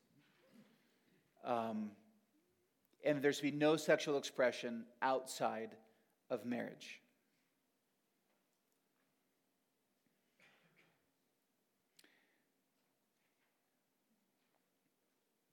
As a creational good, marital sex is not to be shamed or shunned. It's not to be viewed as dirty or wrong. And if you think about it, conceivably, hypothetically, God could have done, but he didn't. God could have made us non or asexual, or we just self-replicated. He could have done that. He didn't do that, FYI. God could have made sex utilitarian and not pleasurable. God could have made sex non-unitive. So the covenantal union of a marriage, meaning the intense mental, emotional, physical, spiritual union and bonding that takes place. He made it that way. Conceivably, God could have made sex not exclusive between a husband and wife, but open to any and all. He could have done that, but he didn't. And he couldn't actually do those other things because this is his brilliant, perfect, unalterable gospel plan. So why did God gift sex exclusively to marriage? It is a God-given, built-in desire and drive to marry. It is meant to lead to marriage. Why did he gift it? Other-oriented service and encouragement. Why else? Private, exclusive, physical display of the marital covenant union, oneness in marriage. Why did he invent sex? Having babies. Why? Mutual comfort, especially in sorrow. 1 Corinthians 7. Mutual protection from sexual temptation and sin. And mutual delight and satisfaction. See the Song of Solomon, which Christian Cunningham spoke the whole thing to his bride at the altar at their wedding. He did. Asked to watch their marriage video. It was awesome.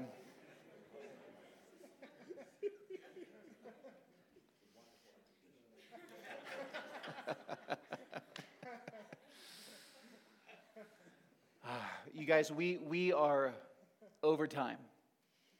So as I said, I gave you the notes so that you could read. There's more stuff to see in there. One of the main aims that I had, I think, not feel, I think was accomplished this evening is I wanted to at least give you the intersection between the current cultural moment and why people are thinking the way they're doing and how it's going viral and how that intersects with, or contradicts rather, the Bible. And the next section, which is a main one, is getting into the LGBTQ plus movement. And in this, I am going to tell you that homosexual orientation is sinful. Same-sex attraction is sinful, and it's a desire to be put off. Is it appropriate to speak of a gay Christian? No. Once we're born again, our identity is in Christ. We're new creation, new humanity. We're to put off the old man and put on Christ. There's no modifier to Christian. You're not an alcoholic Christian. You're not an American Christian. You are a Christian. And so we don't modify the word Christian, especially with sin struggles, which Jesus has already forgiven us and defeated at the cross. I gave you links to articles, and especially this one that just came out. It was in my newsletter when it came out. Rosaria Butterfield, Google it, Why I No Longer Use Transgender Pronouns and Why You Shouldn't Either. It is a brilliant, brilliant article. So you can go through those, and then I have a lot of stuff on death, resurrection, and the eternal state. I'm going to close this in prayer, and then I'm going to stand here for the next hour and answer all the questions that you want to ask. Lord, we thank you that you have not left us in the dark, but that you have revealed your good and perfect, life-giving will and ways in your word. And Lord, the more that we conform to what your word says, the more we flourish. Your word is the instruction manual for being a person. And Lord, it is very confusing, especially for the young people among us, about what it means because there's so many competing, empty ideas. We pray, Lord, that your Spirit would not let your word return void in all of our hearts, especially theirs. And Lord, that you would send revival. Your Spirit would change, would gift new hearts that love Jesus, repent of their sins. Many people are saved. The church becomes more holy. And that you would do an amazing work in these crazy times so that your church is built and you're made famous. Pray this all in Christ's name. Everyone said, amen. Feel free to get up and leave as you need to. Are there instructions for student ministries? They can stay. I think they should stay. You have to stay. Obey your student director. And feel free to go if you need to go. Mic runners, get ready to run. Open game, all things. You can peek forward to the notes and ask me a question, whatever it is. Don't tell stories, ask a question.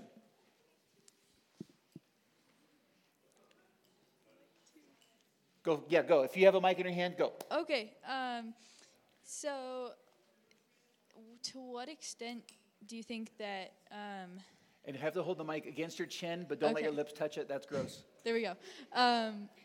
So in terms of like when Christians are talking about sin and people are frustrated with like the focus on like the transgender movement or something like that, do you think it is right to consider that, or can some sin be considered worse in a sense? I guess all sin separates us from God, but it seems as if like all sin is sinful, but it might be like, is it okay to consider it worse? I personally think that there are degrees of sin and degrees of punishment in hell, because Jesus says it'll be worse for those cities on that day. And in the same way that there's a greatest commandment and second is like it. So there's a first and second tier. So all Scripture is inspired, but there's a greatest commandment and a second. So I think something similar is taking place. That's my understanding of Scripture. There are certain species of sins that Jesus speaks more forcefully to. For example, sins against children. And because of that, on the one hand, we should be equal opportunists in denouncing all sin. And in this cultural moment with the aggressive push with all things LGBTQ+, it makes sense that there's a counter push from pulpits and from believers saying, no, that's not right. That's not good, true, and beautiful. And it won't give you life to enter into that same-sex marriage or whatever. Or it's not going to give you life to transition. Because the cliche fault is, well, you don't denounce liars and greedy. We do, but it's true that probably if you do a word cloud, it doesn't get talked about as much, other than when I just read the text a moment ago. Would it also have to do with, like, in terms of severity, that sin is specifically, like, rejecting the image of God in a person? I think that you could make that argument. Make no mistake. I mean, you can. So I have stuff on hell in your notes where outer darkness, weeping and gnashing of teeth, the worm never dies, and it's eternal and unending. And so it would be wrong to think of it's the kegger party with my buddies, that Satan's there and ruling over it. No, Matthew 25 says that God created hell for Satan and his demons. So what I wouldn't want someone to think is, well, my sins are less sinful than that guy, so hell's going to be less bad for me. And it's going to be the worst. God will perfectly mete out his judgment. Can I have one more? Yeah. Okay. And then also, like, to what extent do you think Christians have a responsibility both for themselves and to challenge others to speak out on these issues without falling into that silence is violence trap of, yeah. Does that make sense? I think that's a conscience issue. And I think every believer must be convinced and consider where the Lord has placed them and in what capacity to speak out. So when I went to and spoke before the city council, I did that based on the conviction that I was representing this congregation and speaking on behalf of the membership of this church against the city council wanting to pass what they had to say regarding abortion. So I think some people are going to be given a platform where they can say something that's a little bit more, and then for you it might be something that is said to a friend over lunch and everything in between. That's why I said it's a conscience issue. Not every believer is going to have the same size megaphone, if I can say it that way. So you shouldn't be guilted into things. Really prayerfully and humbly seek the Lord for what should be said, when and where, how to utilize social media wisely, things along those lines and more. Excellent questions. What else? On page 7, you mention monism and twoism, oneism and twoism, and then you talk about Dr. Peter Jones as the most prolific author on this topic. Is he the most prolific author of a Christian critiquing monism or a monist author? Yeah, thank you for asking that question. He is an excellent Christian brother who has really good content on apologetics, especially regarding spirituality and New Age stuff. So, yeah, so he's written a lot, exposing and against it from a Christian perspective. Thanks for asking that. Hi. So what is the ideal form of government in the broken, sinful world we live in? So if secularism isn't a thing, which makes sense, but theocracy doesn't go very well, what's the ideal form of government? Does that make sense? Oh, it makes sense. So I'm going to pass the mic to Pastor Andy. Yeah, Jesus is king. So, right, Revelation chapter 1, King of Kings, Lord of Lords. There is intramural theological debate on your eschatology and the role of the church in the world and all these things. But the Bible gives an elasticity where it does not prescribe a singular political form. But whatever form politics takes, in my opinion, should adhere as closely to Scripture as possible. That's a huge statement, so probably shouldn't have said it, but I should have said it, yeah. Okay, he took Sam. Okay, now take the mic. So, because the question is like, we don't want to force people into Christianity politically, right? So if you live in a country where there are atheists and there are Muslims and there are Christians, it's just kind of interesting, like when you come to principles that would contradict, you know what I mean? I don't know, it's just kind of in practicality and living in this broken world, and like public schools and things like that, like how do we work this if we can't do secular, which makes sense, what can we do that works in a pluralistic society? I can't answer that question, but what I can say is that Romans 13 says that the government, regardless whether it's a king to city council, is God's deacon to carry out his will. And so I believe that we would all agree that Jesus hates abortion.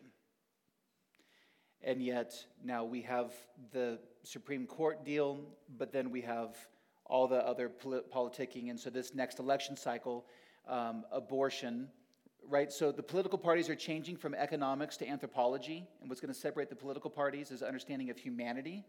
And part of that is abortion. And so that's going to be the chief thing that people are going to try to win their platforms on. So there are laws that are unjust laws. But it's a question, I have to stop there because we're not talking about that in the class. It's a really good question though, Mandy. Yep. Why do non-Christians get married? Non-Christians get married because it is a creational ordinance. So I'd be willing to perform, I have performed, wedding ceremonies for unbelievers, for non-Christians, because it's a creational ordinance from Genesis 1 and 2. Yeah.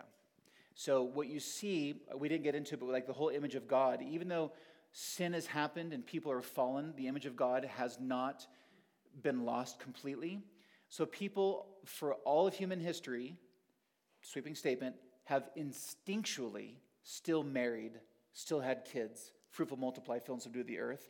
So there's this instinctual obedience to what's called the creation commission in Genesis 1 and 2. So that's why unbelievers still get married technically, and should. It's a really good question.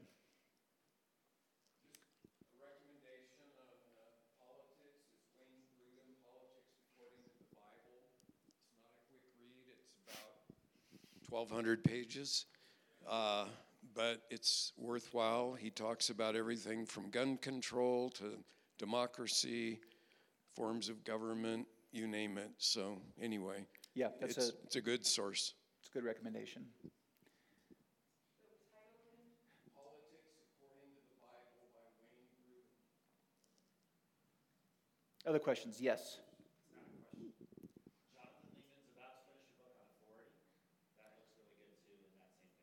Okay, so we're recording, so you got to talk with the mic. So there's different lists are coming out regarding books on politics. I have about 20 to give you, but we'll talk about that offline. Really good. Yes. Oh. I'm done with it. You're done with it. Okay, questions. Questions from our notes. Dave West Parker. So I have two questions for you. First one is, how do we, the liberal church, those that are putting the LGBTQ, going on the hierarchy of sin, whether it even exists or not, but those that are unrepentant or even worse, flaunting their sinful acts and standing in pulpits or proselytizing evangelism, etc. Within the church. Yeah. Create people.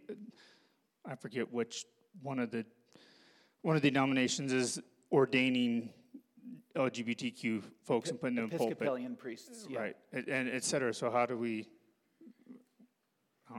work with or address that? Great question. So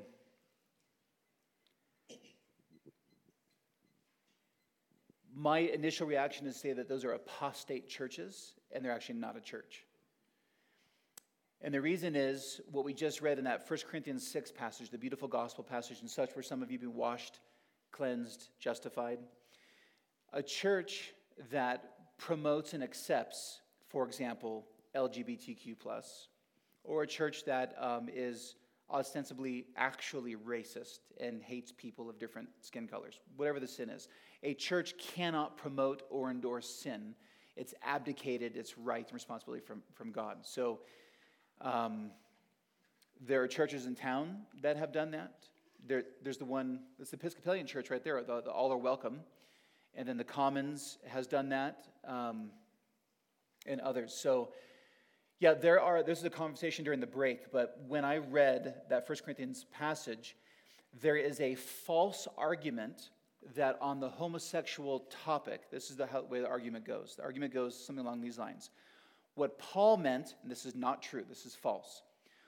They'll say what Paul meant was that he was speaking against promiscuous sexual relationships. But so long as someone is in a monogamous same-sex relationship, that's okay. And that is false. And there's all this Greek and historical gymnastics that that churches like that will get into, and it's outright false. And so what it's doing is it's helping people not repent of their sins. It's endorsing a false gospel because it's a false church, because they're calling beautiful what Jesus shed his blood for. Thanks for that question, Wes. Yeah. Yep. Second question. Yeah. What's the best way to address the human parasite theory that, like, we're a parasite on this earth and, like, we're the cause of everything, and so, like, we're basically humankind as opposed to what Scripture says, right, to subdue and multiply with good stewardship, which I'll agree that we've not necessarily done the best job on that. But how would you address the human parasite theory? Yeah, so that's related to all the ecological and environmental stuff that's going on right now, zero population growth, all of those different things. That's what I was taught when I went to got my undergrad. I got my undergrad degree in that, and so environmental geography was kind of like a main focus. And the conclusion, as an unbeliever, or had just become a believer, was that it has to be zero population growth, all those things. So it's false. Now, I'd have to produce statistics to show that, but I'd rather just point to Genesis 1 and say, God says, be fruitful, multiply, fill and subdue the earth, and God has promised to never flood the earth again. You can read that in Genesis also. Think Noah, rainbow. But then also, the earth is going to be remade and more. So we just keep on keeping on. That's not the most sophisticated answer, but it's a biblical answer. And then I'd want to get more details with someone on a more personal level on that question. It's good. What else? Other questions? Hold on. Catherine. Hi. Hi. I'm thinking specifically of family relations, but this could apply also outside of families.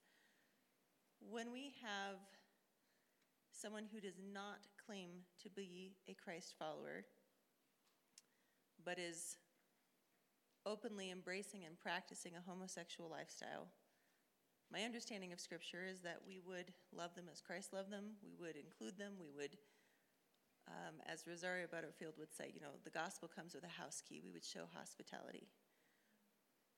What do you do when you have someone, again, openly embracing and practicing a homosexual lifestyle, but they are claiming to be a Christ follower? How should we approach that, particularly as regards practical, logistical things like including them in family functions? Excellent question. So two different parts. You kind of gave like a little secret kicker there at the end to say that they're a believer too, or claiming to be a believer. Okay, so number one, it's a matter of prudence. It's a fancy way of saying wisdom. And so you have to give principles. So just generically speaking, it depends on, are we talking about the aunt who lives in New York? Are we talking about a child? So depending upon the relationship of what someone says, I'm going to assume in this, for example, a parent is going to have to think about the aunt and use wisdom. So if the aunt gets married, I don't think that a Christian can go to the marriage because it's tacitly endorsing that it's right. And there should be a pre-conversation to say, that they know what you believe and why and how much you love them. That's my judgment. That's my judgment on that. So that's where it's a wisdom issue. I wouldn't give them a house key and let someone come in and have. So I'm not denying Rosario Butterfield's hospitality. There just needs to be wisdom also in how we exercise hospitality. So I'm thinking, okay, I've got a bunch of little kids. They're going to be influenced and have questions. Do we have those conversations? So there's just so much nuance. It just needs discernment. Okay, now let's talk about somebody who claims to be a believer. Church discipline is church discipline.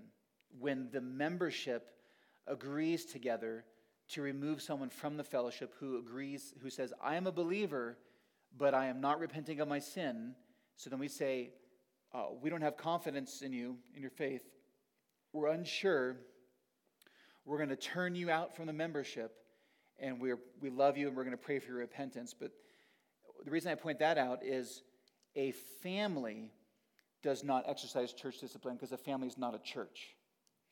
But a family still needs to use discernment in figuring out how to be bold and clear. So going back to John 14, I communicated earlier, Jesus says, if you love me, you'll keep my commandments. He who does not love me does not keep my commandments. I'd want to bring this before the relative at a wise, gracious, humble, tear-soaked time to talk to them and say, here's what the Bible says. Here's what you say. Either you're actually not a Christian or you're confused. And I'd want to lead them in that. And then if they were at a church, the church would need to painstakingly walk through a process of whether or not to exercise discipline or not at an appropriately time and speed. Good questions, really good questions. What else? Connor, not Connor. Avery. Yes. There's two of them now.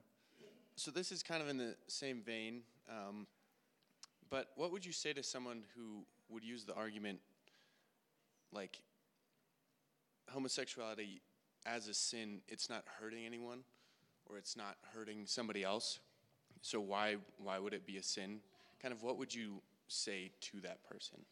Yeah, that's a really common argument. It's a really good question, and at first it seems like a stumper, right? Like, well, I mean, they're just doing whatever they want to do, so what's the deal? Now, I think when you start getting into someone who's actually transitioning, hormone therapy, especially when you get into kids, that's a separate conversation. But I would step back and tell the person that sin always hurts. Jesus speaks of principles of sowing and reaping, that agricultural picture of the seed that you sow, you're going to reap a plant and fruit from that. So even our own hidden sins, which only us and the Lord know about, sin always spreads and it always affects others.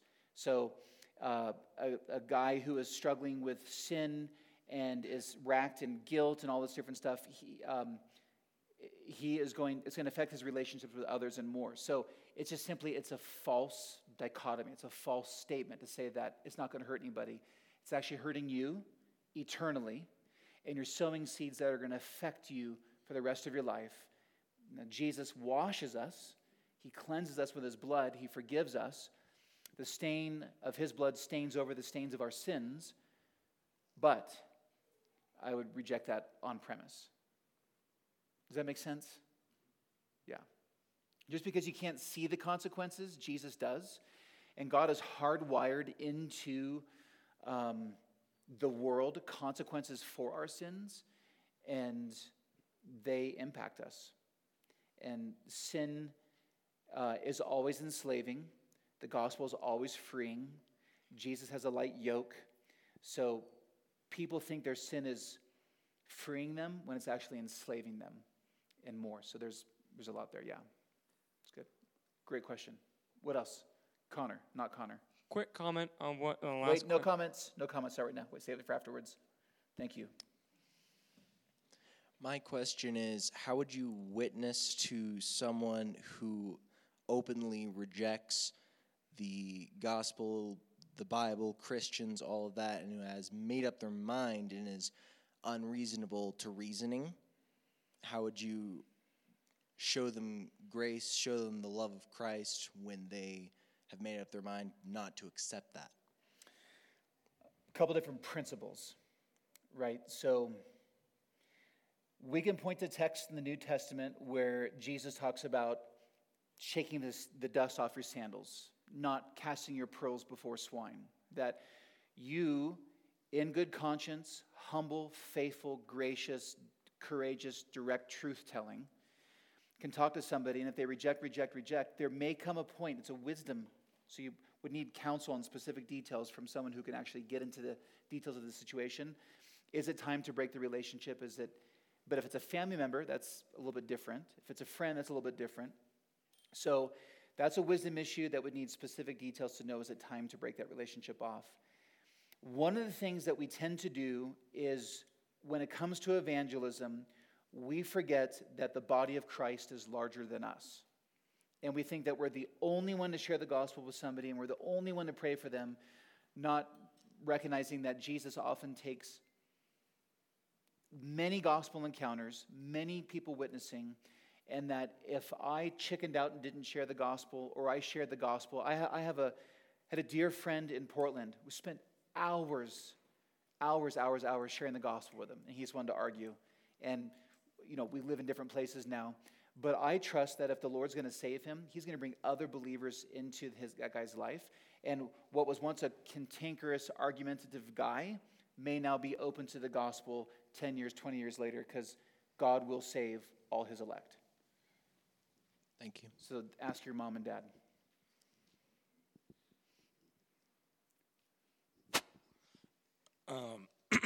So I've got a couple different coworkers who believe some different things. So one of my coworkers, or a couple of them, would believe, they're like, the homosexuality is wrong. Whereas some of the other ones would believe, it's okay. But then they're open to what the Scripture has to say about the Christian faith. Now, where's the line? Because I know that we are not the ones to be saving people. We're the ones to be planting the seed, and hopefully that they're one of God's elect. That's not for us to know. So where's the line? Go a little bit longer with that. What do you mean? I mean, there's got to be a certain point where you can keep on sharing with them, and Oh, similar to Connor's question, where someone keeps rejecting. Not necessarily rejecting, no, but I guess my question is, what exactly do you do in that instance? Because I've got awesome to have the chance to have be able to share the gospel, but they're believing two different things, which is I don't believe in the Christian faith. I believe homosexuality is wrong. And then there's some who believe, I believe homosexuality is right, but I'm open to the Christian faith. I'm interested, Couple principles. Principle number 1, don't get fired. I won't. So even for others, that would be if you are able to have this as unless your work environment allows it, go out to lunch, breakfast, dinner afterwards, do it off the clock so that you can't get fired and it's on your record, just for that. I'm too valuable. You're too valuable? Nice.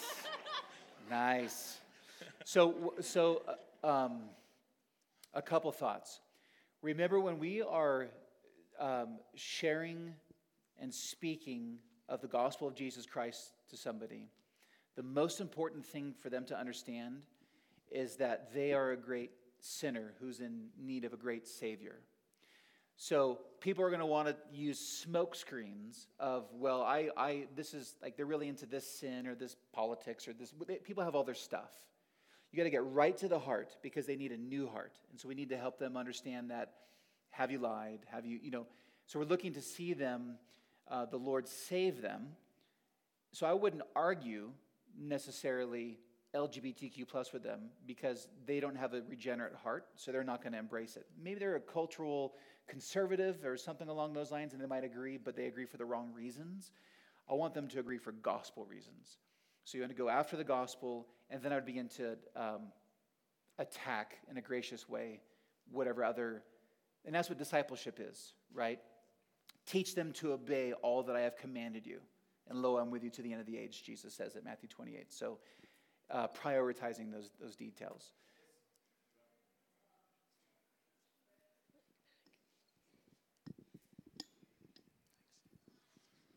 I guess that's sort of my question is, to what point are you attacking their beliefs? Because the Bible says to approach one another's with love and respect.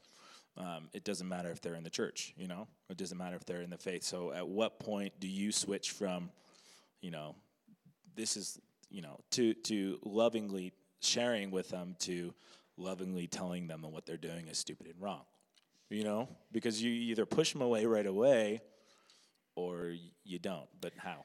Yeah, I mean, it's a discernment issue. You have to discern your own heart, right? So the gospel is offensive because it says, you all are worthy of hell, and yet Jesus is worthy of worship because he loves you, because the Father sent him, right? So we don't need to be unnecessarily offensive. We can be firm and courageous. We just have to, make sure that we share the gospel with the fruit of the Spirit and more.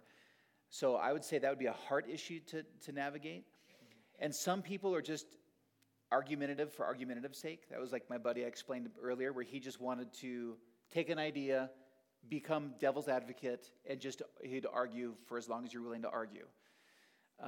And then it's like, all right, this is not going anywhere. I see that, so I'm just going to, you've heard it, you don't want the gospel, peace out. You just have to use discernment in that. Good question.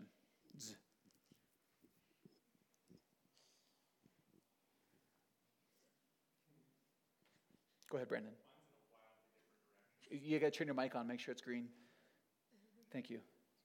Is yours on topic, Catherine? Sort of, but go for it. Okay. I got to try and formulate this better. Earlier, you mentioned, our bodies are temples. We have to take care of our bodies. But that's also paired with, we will be redeemed with new, perfect bodies after heaven, moving forward. So my question is, Genesis 2, we're commanded to cultivate and care for the earth, or whatever that second, there's a bunch of different translations of that. How does that same concept apply with the earth? Does it apply? Because the earth is also something that is ruined by sin, will be redeemed in the new creation. Yeah. Yes, it's going to look like Hobbiton. Anybody? Okay, thank you. Yes. There should be in the theology of ecology. So the stewardship that we have been given, I don't remember where it's in Revelation 18, 19 maybe. One of the things that God judges the earth is for how the earth is plundered. Steve, can you think of that verse? Do you know what I'm talking about? In Revelation, there's judgment, and one of the reasons stated for the judgment of the earth is the way the earth was plundered.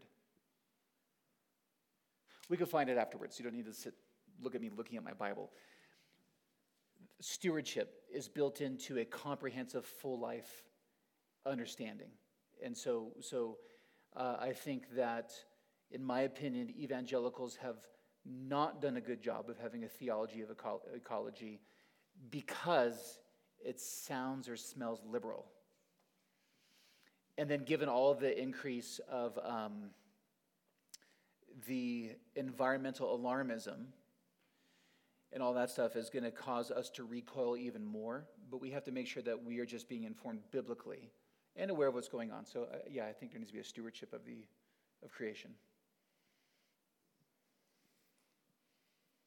So this is going back sort of to how to have conversations with people, but a little bit different in terms of how do you have conversations in that postmodern, post-logic society? Because if you're trying to have a conversation, you're going to appeal to logic, but so many of those things, like the love is love, sounds like it's law of non-contradiction, but it's not. It's twisting it, or like you can't tell that you're transphobic because you're transphobic. Those circular ideas.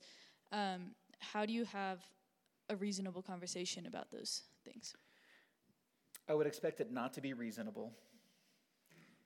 So, largely speaking, there's kind of two main approaches to apologetics. Apologetics doesn't mean that you're saying you're sorry for being a Christian. It's an old word that means that you're defending the faith. And one of them is like an evidence approach.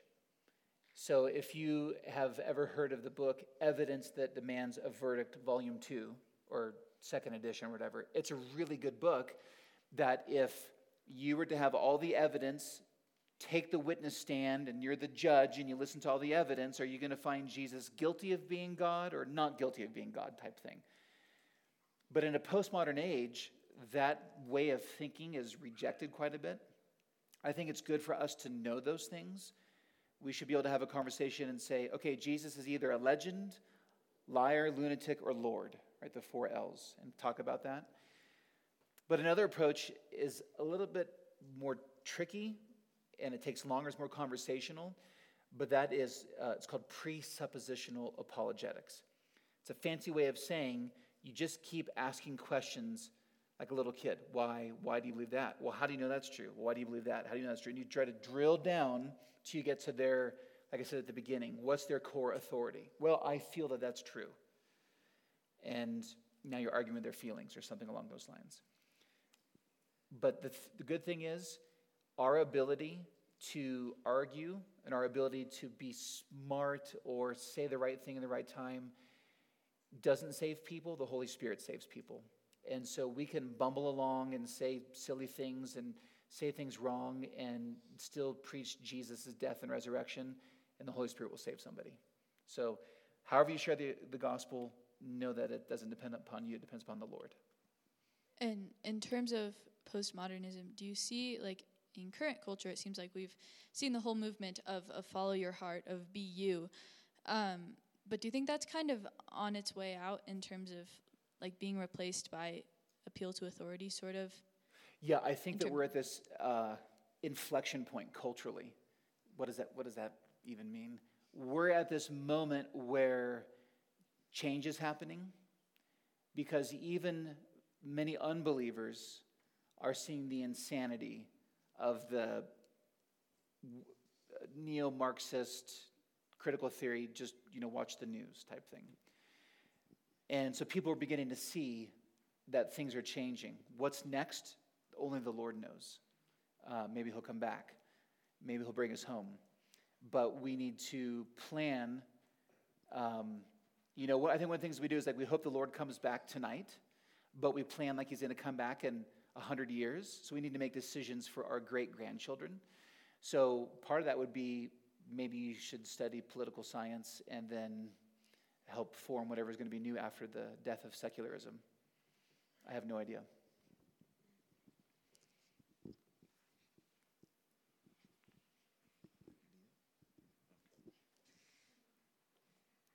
Hey, what's up?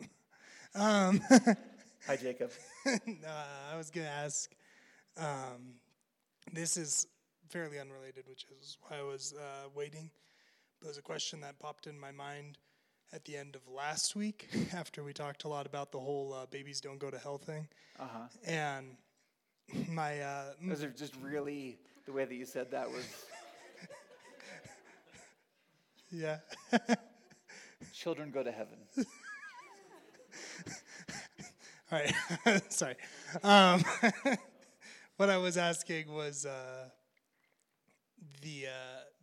what about for in the case where there's adults who do not have cognitive function at a high level, or in the case of when people get older, say they were saved, did or showed fruits of the Spirit and stuff, but through something like Alzheimer's, end up completely forgetting about their faith or salvation. What about in those cases? Those are easy questions. Okay, so the first one, yeah, so what we talked about last week was the death of young children. And I would also add to that somebody who is intellectually impaired, severe Down syndrome, something along those lines, I think that conversation would apply to them as well. Someone who gives all the fruits of being saved, and then in late life gets advanced, horrible dementia, Alzheimer's. And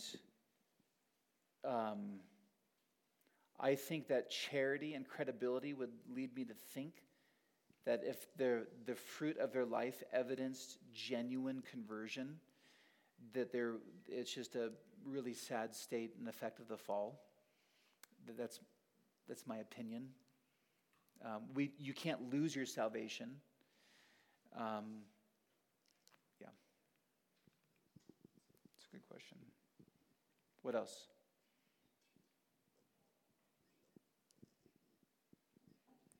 Really? That's it? It's got to be a question, no comments. I'm teaching the class.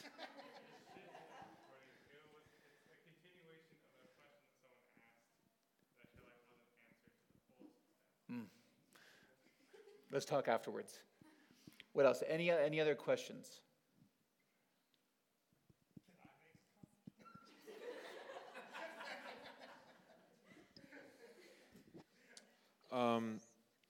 How do you approach someone who's dealing with an esoteric sin, something that's rare? They're idolizing something, but it's not your typical thing that you bring before the church and whatnot.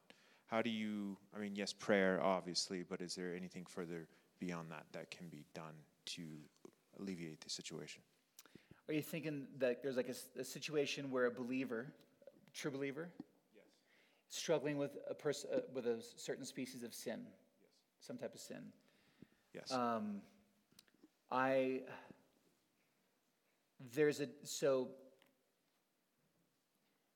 So church discipline, kind of working backwards.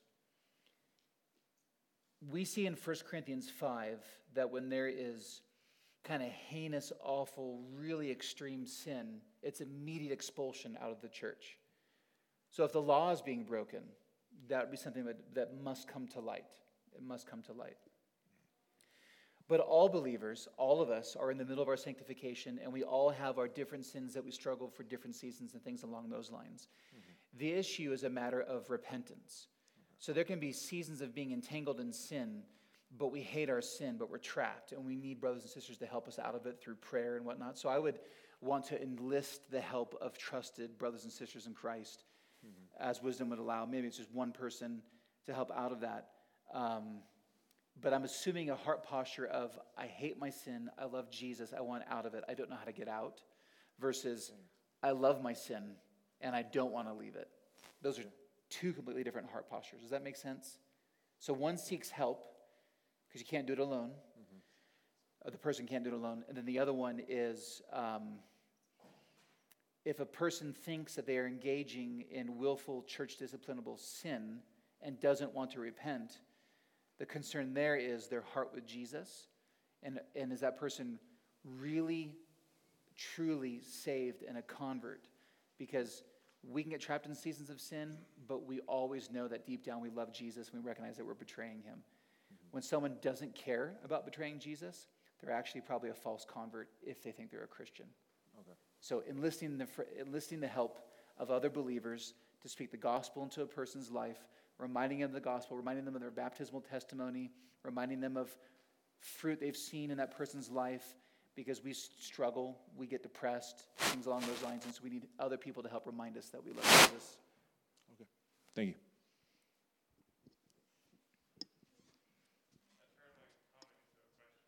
A leading question.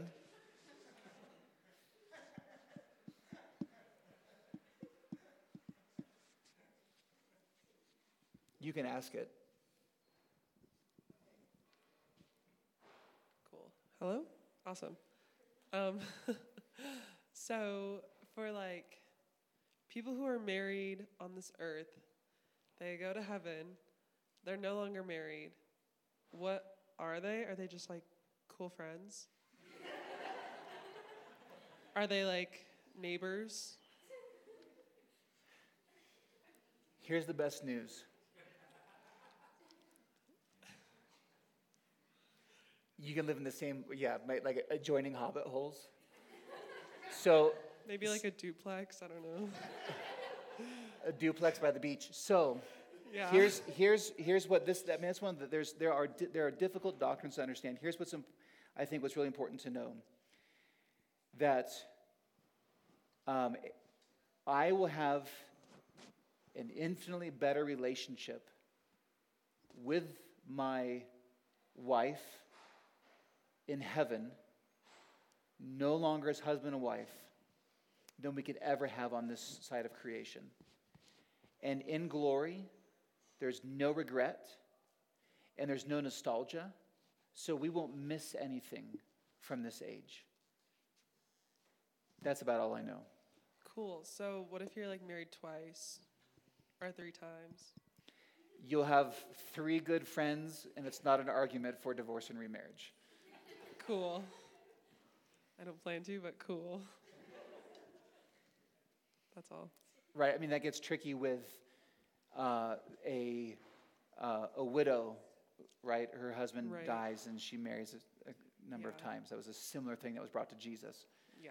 So the key thing we have a tendency to think of glory, and there's parts of us that are going to miss parts of this age, and we have to know that we won't, because we were going to have, however it works, the Lord is going to give us his understanding and more, and it's a state of perfection and glory, and so nothing in this age will even rival the next age. Okay. Asking for a friend? Second follow-up question.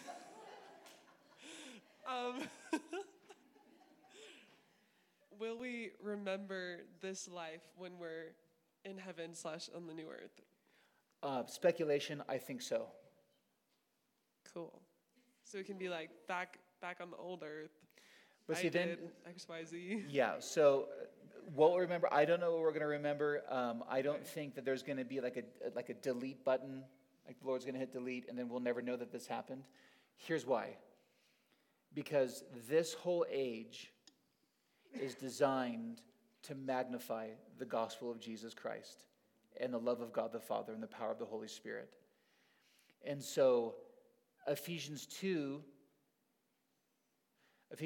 talks about how we will, for eternity, grow in marveling at the gospel.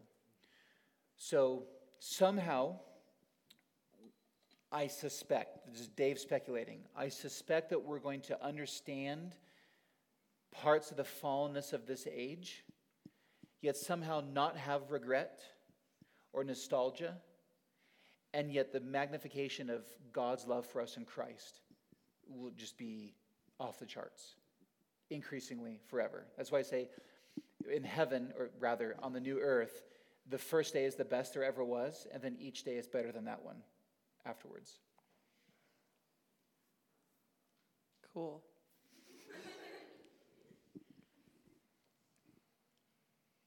Anyone else have a question? Okay, leading question, Christian, he can do it. All right. I gotta put if and do you think in this sentence.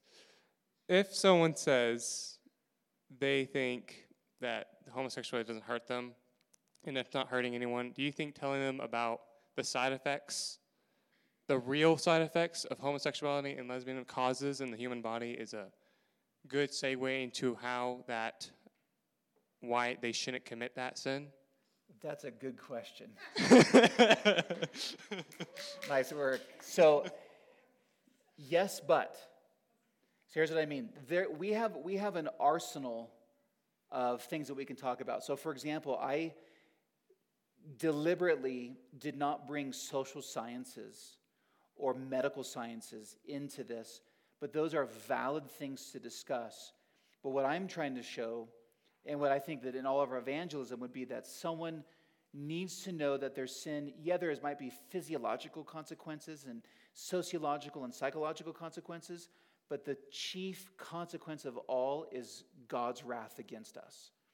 And so I would marshal those other ideas to serve to the point of getting to the need for Jesus. Really good question. Thank you. Thank you for thanking me. Okay. I was about to try to find the name of the person, but I don't remember it. What do you think about, I've heard this guy, and he has sort of his own idea of apologetics, in that he takes the verse that, like, like the fear of the Lord is the beginning of knowledge, and says that we shouldn't use like evidence-based reasoning with people until they would sort of accept the fact that we can't know anything without God. Does that make sense? Or should I No, it does try to make keep sense. going? Yeah. Here's another way of saying that. So for example, Romans 10 talks about how faith comes by hearing and hearing through the word of Christ. We know that in sharing the gospel with somebody, and because the word of God is inspired, the Spirit doesn't let the word return void. When we share the gospel with somebody, faith is transmitted through the gospel. So some people will say, yeah, don't share any evidence with somebody because the evidence itself doesn't save someone. I am hesitant to have only one tool in my tool belt. I think there needs to be many tools. And I think that the Lord uses many different means. He uses the same gospel to save us all, but he saves us all different ways. If that makes sense. And so someone may need to know the legend, liar, lunatic, or Lord, quadlemma deal. So I appreciate where they're coming from. I wouldn't be as hard and fast on that. But I would rely on the Holy Spirit and not anything about me. What else? So one quick thing. If you're a youth kid, your parents are probably here and you should go home. So do that. Unless you text them and you ask, like, you want to stay so much later. Jonathan, what's your question for a friend? You don't have one? Okay. If you're a bear, you can't leave.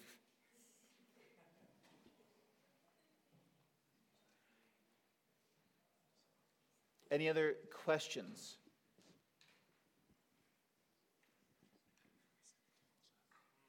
Okay, let's pray. Father, we thank you that you have determined when and where each of us live, as the Apostle Paul preached in Acts 17, so that we would not only find you and really you finding us and saving us, but also that you've appointed us to live in this day and age. You didn't put us in a different era. You didn't put us in a different culture. You put us right here, right now. And it's true for such a time as this. I pray, Lord, that the joy of Jesus, the power of the gospel and its grace and humility, the love for your word would so fill our souls that we would follow you, Lord, and we would be faithful and courageous in loving those who don't yet know you, because there are people in this city that you're going to save, Lord. We believe that. And we pray, Lord, that you would use us to seek and save the lost. So, Jesus, build your church. Bless your church, we pray in Christ's name. And everyone said, amen. Thanks, guys. Good job.